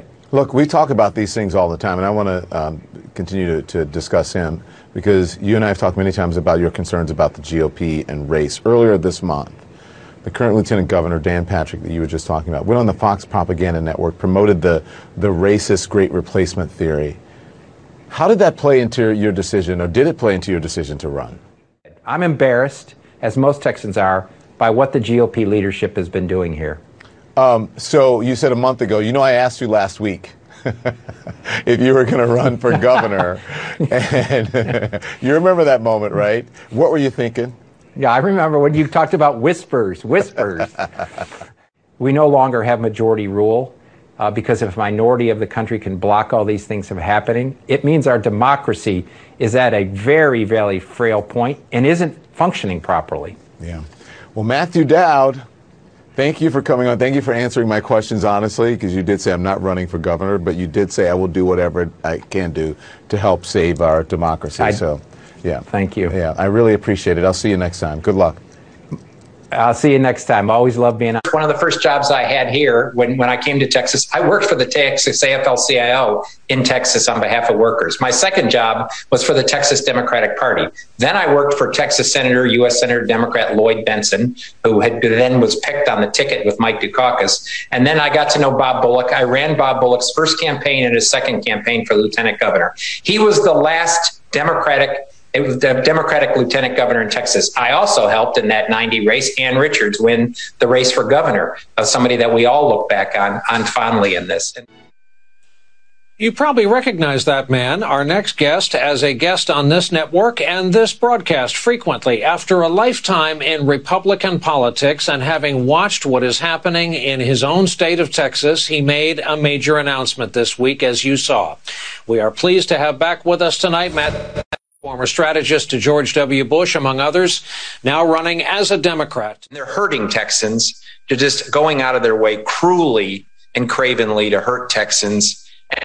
As I said, enough's enough. And so I'm going to offer my candidacy. I'm going to spend the next 400 days just telling the truth about Dan Patrick, the lieutenant governor. And he's not going to like it, but I'm just going to tell the Texans the truth and that we can do better. We can have public service in the Capitol again where we don't have it. And we can have truth and facts, and science can lead policy and not cravenness. I know that you insist upon believing that there still is a rational center out there. And here's the question. How does a lifelong Texas Republican convince Democrats, convince moderates that, as Glinda the Good Witch said, to come out?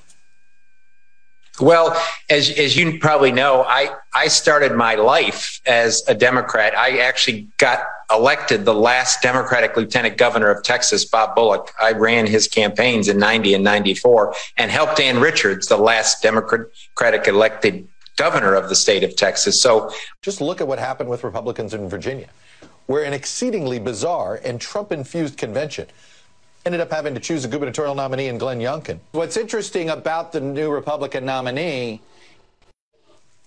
he's somebody who I think is trying not to be very Trumpy, but he ended up embracing the two, one or two issues that Trump cares about the most. Or it's like they had to do the minimum to get his endorsement, which already may be too much to win in Virginia. Yeah, Chuck, it's going to be quite a tightrope for Glenn Youngkin. Democrats are already hitting Glenn Youngkin for saying election integrity is somehow the #1 issue. Now he's trying to distance himself from, right, as soon as he's got the nomination. Is he speaking out against Donald Trump enough, or is he winking and nodding too much to the base? Democrats went with the more moderate, experienced candidate, choosing former Governor Terry McAuliffe over a slate of younger, progressive candidates. What was astounding was McAuliffe's winning percentage. He got 62% of the vote. Do you believe you won because you were perceived as the least progressive candidate, the most moderate, the one that was the most appealing to sort of disaffected Virginia Republicans? Do you believe this is your one path to defeat Youngkin, that you have to turn him into a Donald Trump, Ken Cuccinelli clone?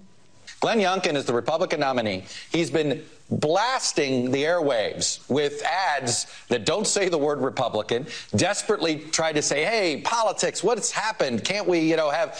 He's desperately trying to shake the Republican and Trump label if Terry McAuliffe wins in Virginia in this poll. So President Trump's tax bill was a big mistake in your mind then, right? Wasn't paid for, added to the deficit, and so the debt, so you would not support raising the debt ceiling to help pay for that either? So the CBO had costed that out at $1.5 trillion over 10 years, $150 billion a year. And Chuck, pre-COVID, communicating with the CBO, are we revenue neutral? Did we hit the sweet spot where we were raising wages? And yes, we did cut taxes, but it was so close to paying for itself. This is so different from that. And yes, if we're cutting taxes and still spending like drunken sailors, shame on us. That's what both parties have done over decades. Again, why play with the American economy and use this arbitrary, phony issue, the statutory power that Congress has that is literally just a magical line in the sand that Congress creates? Why use this as a way to punish the American economy? This is, you've said it yourself, there's nowhere, it's not a Republican debt or a Democratic debt, it's an American debt. And it's been accumulated by all Americans. Why should the Republicans stay on the sidelines here? Why should you be responsible for governing if you're going to be irresponsible when in the minority? It's a game of chicken, though, Senator. It looks absurd to the average person. It's why people hate politics when you play a legislative tactical game like this. Everybody knows it has to be raised, including Senator McConnell. Nobody wants to face that catastrophic issue of not raising it. You just simply want to stay on the sidelines and let the other guys do it. It just looks dysfunctional on purpose. They spent every penny of above and beyond spending with the $2 trillion we did, the $4 trillion they're going to ram through without one Republican vote, and that is not needed in the economy at this stage. Now, I ended on Todd because he is going to be the one. Maybe I should move the bike back over to actually moderate that shit show of a debate. Now, this guy has deleted anybody who disagrees with him. Here's an article. Glaring conflict of interest moderating second Virginia debate. In 2020 election cycle, Denny's political consulting firm Maverick Strategies and Mail once helped Bernie Sanders' presidential campaign, earning $919,000. The Bernie campaign dropped almost $2 million with the firm. Chuck Todd would not comment to me on record about his conflict when I asked for it in 2016. His wife is going to be doing Dowd's campaign. On Matt Dowd's website, his political description sounds like he's running a cult rather than running for office. Another white male running for it. He deleted 16,000 tweets. Now, if you don't have Twitter, you know that is an ordeal. That's a whole project. That's a whole day and a half, maybe a week, because you only delete one at a time. The guy's full of shit. But he's going to get promoted. CNN Brian Seltzer had lowest ratings months ever. Under 1 million. Fox News annihilates CNN. They're getting trashed. ESPN Gilmore chastises Oregon coach for yelling at a black player because he's white. Sage Steele has been left during an appearance on Uncut with Jay Cutler. Steele explained that she had gotten vaccinated against COVID-19 the day, but didn't want to do it. I work for a company that mandates it, and I had it until September 3rd to get it done, or I'm out, Steele said. Former 12-year NFL quarterback who spent much of his display career with the Bears. I respect everyone's decision, I really do, but to mandate it is sick and it's scary for me, and the cult went after him. CNN, Chris Cillizza, Donald Trump is no longer one of Forbes' 400 richest people. That's what they covered. That's what they covered. It's a fucking cult. Teacher investigated for shaming unvaccinated kids on video. Schools tried to destroy the evidence. There's a whole video and everything. Elementary school started off their welcome back with this. Good evening, Forest Hills friends and families, and welcome to Back to School Night 2021. We'll begin this evening with our land acknowledgement presented by our Student School Board representatives.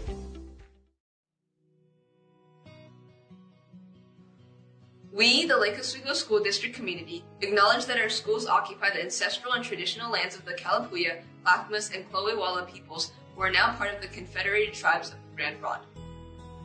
Our community regrets the painful history of genocide, imposed assimilation, and forced removal of Indigenous peoples from this territory, and recognizes that injustices visited upon them have yet to be properly rectified. We honor the many diverse Indigenous peoples still connected to this land on which we gather to educate our children. We honor them by sharing their stories, both told and untold, in our classrooms and schools. We thank those who were and continue to be stewards of these lands and strive to follow their example by learning how to be collaborative caretakers of the resources that these lands offer to future generations. Our community invites you to join us in acknowledging these communities, their traditions, both past and present, as we seek to create equitable outcomes and to build a culture of inclusive belonging to all students, staff, and community. It's a fucking cult. It's just a fucking cult. Washington Style Guide updated to curtail the exclusionary use of pregnant woman because it's like biologically correct, but you can't do that.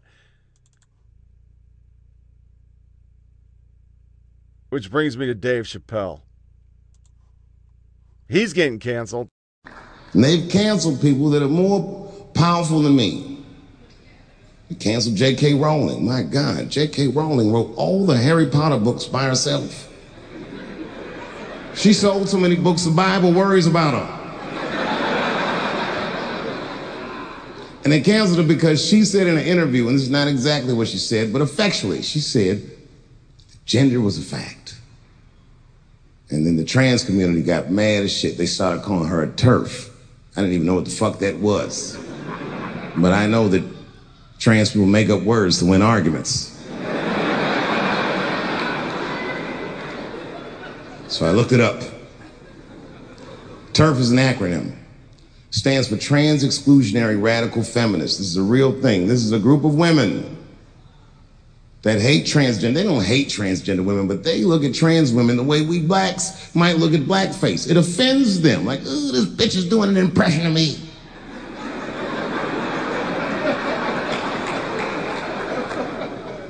Now, I shouldn't speak on this because I am not a woman, nor am I a trans. But as we've established, I am a feminist. That's right.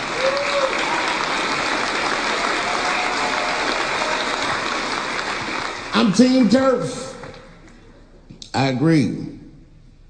I agree, man. Gender is a fact. You have to look at it from a woman's perspective. Look at it like this. Caitlyn Jenner, whom I've met, wonderful person. Caitlyn Jenner was voted Woman of the Year. Her first year as a woman. Ain't that something? Beat every bitch in Detroit. She's better than all of them. Gender is a fact. This is a fact. Every human being in this room, every human being on earth had to pass through the legs of a woman to be on earth. That is a fact. What did he say that was wrong?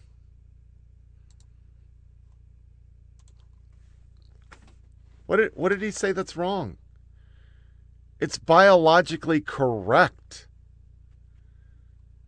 But it's, once again, if you don't think like them, you are evil. You do not have an opinion. You do not have a voice. Shut the fuck up. I mean, I even played FBI International going after people from January 6th. So, before we do the worst thing that I've ever reported on in all these years, over 6 years of podcasting, I want to do a comedy because this shit is funny.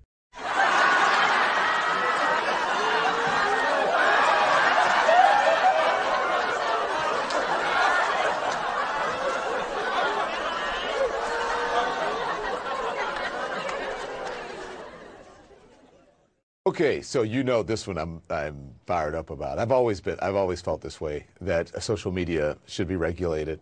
They should follow the same rules that we follow here in legacy media. You shouldn't just be able to spread things about people that's not true. So it has a big influence on someone's livelihood, their credibility, their career, even their lives.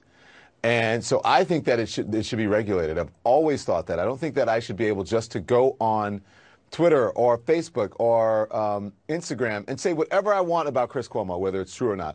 The most egregious of it all, though, is what you said. It's the people who have the biggest platform on social media. They're all righties. They're all righties. All of them are righties. And listen, even in, if you want to call it legacy media, even some of the conservative media, they do the same thing. They have they have no real protocol. They have no real structure in what they say what they want. They put headlines and things and write about things. They say it's opinion. Yeah, this is all opinion. But that most people, we would never even put it on give it the light of day because that's because number one, we you know have it's not news true, it's accountability. That's the thing, Fox too. farce. The whole but nighttime Fox lineup and is entertainment. All right, but Fox and social, they said then they shouldn't put news behind it. And social media they should not just be able to put things out there and with, Both of them have been saying they've been accused of sexual harassment. One broke COVID protocol, and his brother has raped half the fucking world. Accountability. The more they suppress, the more people catch that they're suppressing and they don't watch. And our next story, which is our This Is America, I woke up one morning, do my morning constitution, and this is what I found. I shouldn't be shocked. But Project Veritas, which they're trying to suppress, it was 2 million the other day. Millions of people have seen this video. They're trying not to let it get passed around because it's truth. If it was fake, they wouldn't care. But they're just trying not to let people see it because it's the truth. This is America. Don't catch you slipping now. Don't catch you slipping now. Look what I'm whipping now. This is America. Don't catch you slipping now. It's time for the worst soundbite. When the liberal media is pushing one of them agenda story and says, "This is America 2021." Yeah, this is America. Guns in my area. I got the strap. I work at a pharmaceutical company. I'm not an anti-vaxxer. I just believe in research and science. Well, in this database, you came across a chain of emails discussing fetal tissue and the COVID vaccine. Vanessa Gelman, who works in Washington, D.C., is Senior Director of Worldwide Research. The question came up as an inquiry to our MedInfo group. They're asking, quote, did Pfizer make use of a cell line from an aborted fetus? They want you to leave out the highlighted part, which is the one or more cell lines with an origin that can be traced back to human fetal tissue has been used in laboratory tests associated with the vaccine program. And here we have your badge. You are an employee of Pfizer? I work at the McPherson, Kansas plant. It's one of the biggest plants in the operation of Pfizer. We produce some of the most units. This message from Vanessa Gelman. From the perspective of corporate affairs, we want to avoid having the information on the fetal cell lines floating out there. We believe that the risk of communicating this right now outweighs any potential benefit that we could see, particularly with general members of the public who may take this information and use it in ways we may not want it out there. We have not received any questions from policymakers or media on this issue in the last few weeks, so we want to avoid raising this if possible. Wow. We believe that the risk of communicating this right now outweighs any potential benefit we could see. They ought to put that on American currency. Philip Dormitzer, Vice President, Chief Scientific Officer. These are not low-level people here. So you're showing us emails between the Vice President of Pfizer, the Senior Director of Worldwide Research, about how to couch it a certain way because we would not want to tell the people that it can be traced back to human fetal tissue. Copying Vanessa Gelman, we have an approved answer to this question, the question being about fetal tissue, which Vanessa can probably provide, HEK2932. What does that mean, HEK cells? Human embryo kidney cells, and it was from experiment 293. They've used cells from aborted fetuses. Yes, and HEK they don't cells. want the public to know that. Yes. That's staggering for society because of what you said, religious exemptions. And they're denying our religious exemptions at Pfizer. This is serious stuff you're dealing with. These are powerful people and a very powerful company. They're withholding knowledge on people's approval if they can consent or not. From Sarah Elizabeth Weiser, the principal scientist. She's just making sure, just be clear, you would like medical information to reply with the text in red below, including the highlighted section. Okay. Thanks again. And then they responded with, no, I would prefer that we do not use the text in yellow. They're being so deceptive in their emails, it's almost like it is in the final vaccine. It just made me not trust it. There was an issue with the FDA, and I heard something about they're doing some sort of tests in there with lights, but I'm not sure. And I said, in unoccupied rooms and in a group lead office? And he goes, well, the FDA is coming. I could not believe that they were blacking out windows down in our manufacturing rooms. We are told that you should be seen at all times, that we need to make sure that we have high integrity, and the rooms that are like this one where you can see my reflection, it's a group lead office where they just do the paperwork for the batches. So why does that need blacked out? And why did you decide to come to Project Veritas? Because I felt it was the right thing to do. I feel like I have no one else to turn to when my own company won't be honest with me. What I was told to do was to trust Project Veritas and to go with you guys, by lawmakers, by lawyers. Really?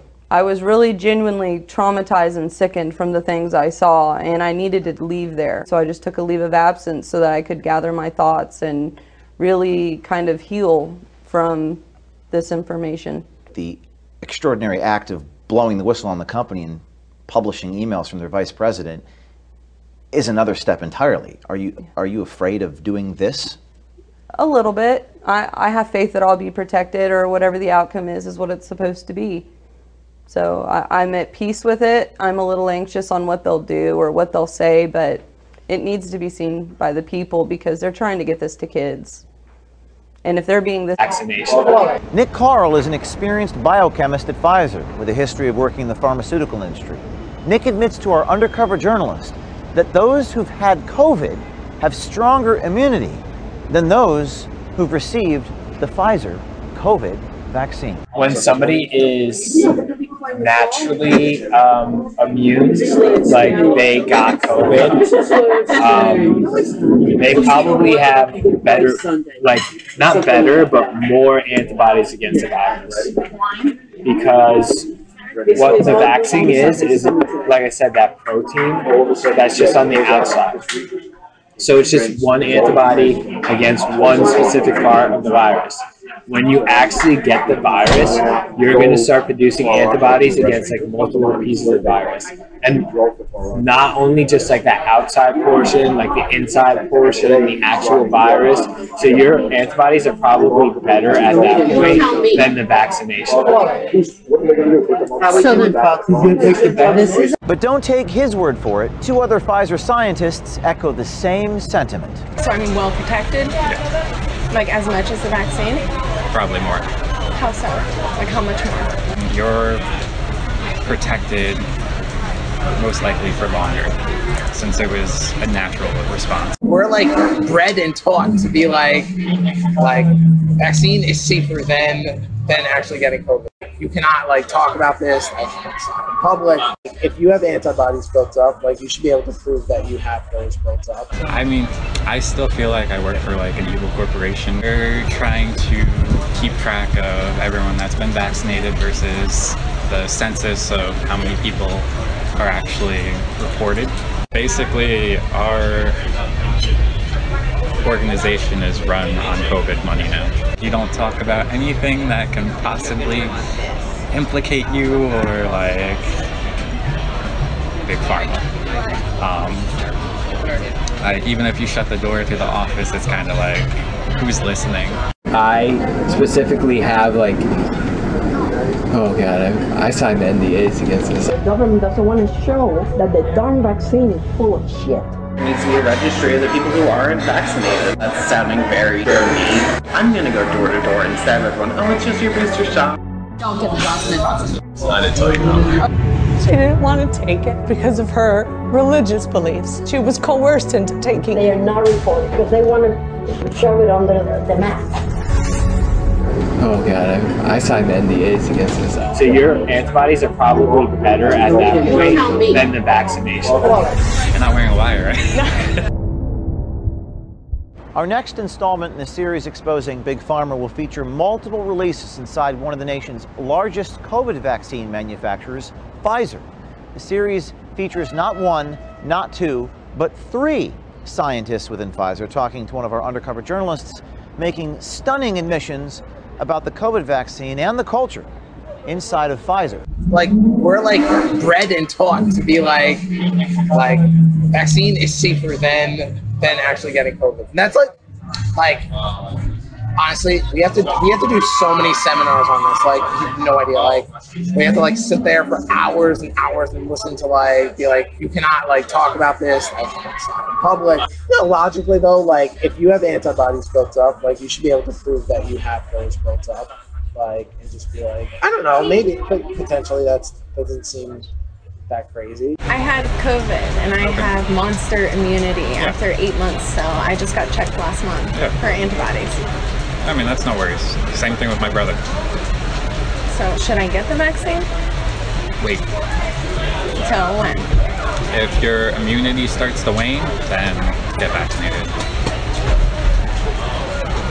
So I'm well protected? Yeah. Like as much as the vaccine? Probably more. How so? Like how much more? I mean,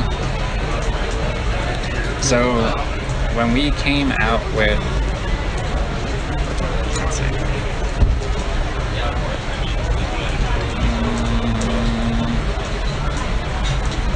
so right now we're seeing an increase in the Delta variant, mostly not because of the variant, because of their antibodies are waning. So they're still protected, but not at that 95% efficacy. It's more like 70%. So you're protected most likely for longer, since it was a natural response. Mm-hmm. So basically they're trying to keep track of everyone that's been vaccinated versus the census of how many people are actually reported. So I mean, they're trying to get their numbers, but still you shouldn't have to show anything, which is basically, in my opinion, a violation of HIPAA. No one has the right to ask you if you've been vaccinated, or so it's an invasion of privacy. I don't agree with it. So. Nick's take on these social mandates would seem to run contrary to his sentiment on antibody immunity. This isn't the first time we've heard this sentiment from a scientist with one of these companies. How do we get the unvaccinated vaccinated? I feel like what they're doing, like, for instance, like the city needs like vax cards and everything. It's just like about making it so inconvenient for like unvaccinated people, to the point where they're just like, it, okay, you know? What do you mean?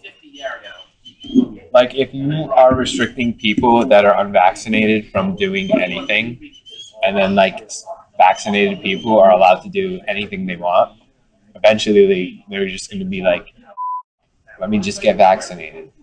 I mean, you have multiple companies that were basically given a crap ton of money to produce vaccines, and they're pushing them. So what happens to the monoclonal antibody treatments? Pushed to the side. Why? Money. It's disgusting. You're not wearing a wire, right? You want to check? I mean, I still feel like I work for like an evil corporation because it comes down to profits in the end, and I mean, I'm there to help people, not to make millions and millions of dollars. So I mean, that's the moral dilemma. Billions and billions? I'm trying to be nice. No, yes. I hear you. I do. I mean, I'll still give you a hard time about it. Basically, our organization is run on COVID money now. How so? Like, it netted like over 15 billion last year. Chris Croce is a senior associate scientist with Pfizer. He goes on to explain a test that is currently taking place at Pfizer, not to determine the effectiveness, but to see if it is leading to heart attacks. I'm glad you didn't get any myocarditis. Yeah. 'Cause that's a concern, right? Yeah. More so for younger people. Why? That's what we're looking into right now. Oh, cool. Yeah, so,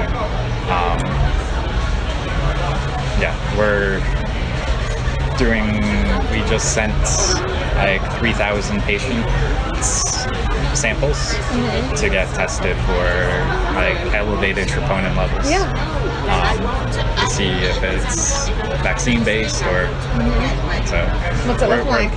I don't know. We just sent that over this past week, and the last batch will be sent over next week. All external testing. We'll see.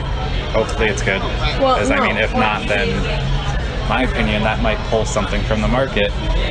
If the scientists believe that the antibody works more effectively than the vaccines, it begs the question, what's with all the federal mandates, regardless of what the data says? There's ears and eyes everywhere. What do you mean? At Pfizer, like in the building. So it's kind of just like you don't talk about anything that can possibly implicate you or like big pharma. Like even if you shut the door to the office, it's kind of like who's listening. These expressed views run contrary to the current public policy affecting millions of people. If you're on the inside of a pharmaceutical company, contact us at Veritas. Suppressing immunity, and it was made from aborted baby parts that most likely came from Planned Parenthood, who doesn't sell parts, but they do sell parts. And the media suppresses that. Had I known this was made from aborted fetuses, I never would have got vaccinated. Ever.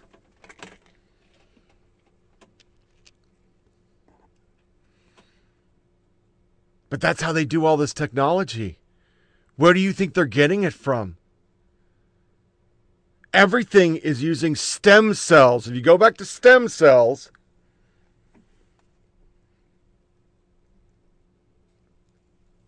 because of the hide, there was a certain amount that George Bush, a Republican, allowed, and people bitched about it and said they didn't care about science. And that was a whole thing for some of you that aren't old enough. And then we had a guy capture him on video saying they did. And then they said that was a lie. But social media wasn't so big. Social media wasn't so bold that they would suppress things. Then they just outright did it and they don't give a fuck. They sell the parts. They're a fucking body shop for people. And there's experiments everywhere. I mean, we hear about them every once in a while with Fauci working on beagles and then killing them after they tortured them. And I understand we have to do stuff for science. But using aborted baby pieces to make a vaccine so fast, what does that say? If it wasn't something the American people were against, we know about it. But you can't let people know facts. From the beginning of this podcast to where we are right now, if this was Trump, the left's going to play butt Trump all over. I'm going to say butt Trump back. If Trump was president, what is it, 75 impeachments already? We were told before an election that Trump was killing Americans. More people have died under Biden than Trump. We were told phone calls were illegal. He's done like 3. His stability is horrible. He can't walk downstairs or ramps. Biden did cheetah flips down Air Force One. We were told his mental capacity. He's insane. This guy can't remember leaders' names. He didn't remember anything about a sub thing. There's so much shit that I can't cover because I do one podcast a week. This motherfucker is incompetent. And when you heard these poll numbers under Trump, the lowest on record, the lowest the president's ever had, it's October. We're not even 10 months in because it's not the 21st. That's when he was sworn in. This dude is circling the drain because everything they're doing and everything the media is pushing is bullshit. And when people push back, they call them enemies of the state. They are the fucking fascists. If you don't want CRT, you're a racist fascist. If you don't want your kids masked, you're a racist fascist. If you say you don't want unfettered immigration, you're a fucking xenophobe fascist. It's nonstop. So much so that even Democrats get torched and chased down in the bathroom stall. Folks, if the Proud Boys, which really isn't that big a thing, or the 3%ers, or QAnon, all those never-Trumpers are scared of QAnon, chase people into bathrooms, there'd be charges. But you have a full shootout in broad daylight between rival gangs, and it's just called combat. Philadelphia police trapped by street racers doing this to them. Crime rates, I didn't even cover, that are through the roof. Murder rates through the roof. We're letting everybody get off. A lady who just pushed somebody into a fucking subway for the second time and who beat somebody up is back on the street because of bail reform. Yeah.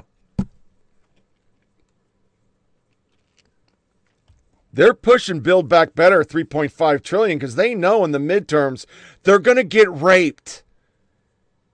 Because even Democrats are walking away. They can't identify their party. And we talked about it ages. I was a Democrat when I was a kid. Then I became a Republican. Now I'm an independent with conservative leanings. And who doesn't really care about the social shit? I just make fun of it, but I really don't care. Folks, they're Marxists. They're fascists. They believe they have the right because they're smarter and they know more than they are. Your better.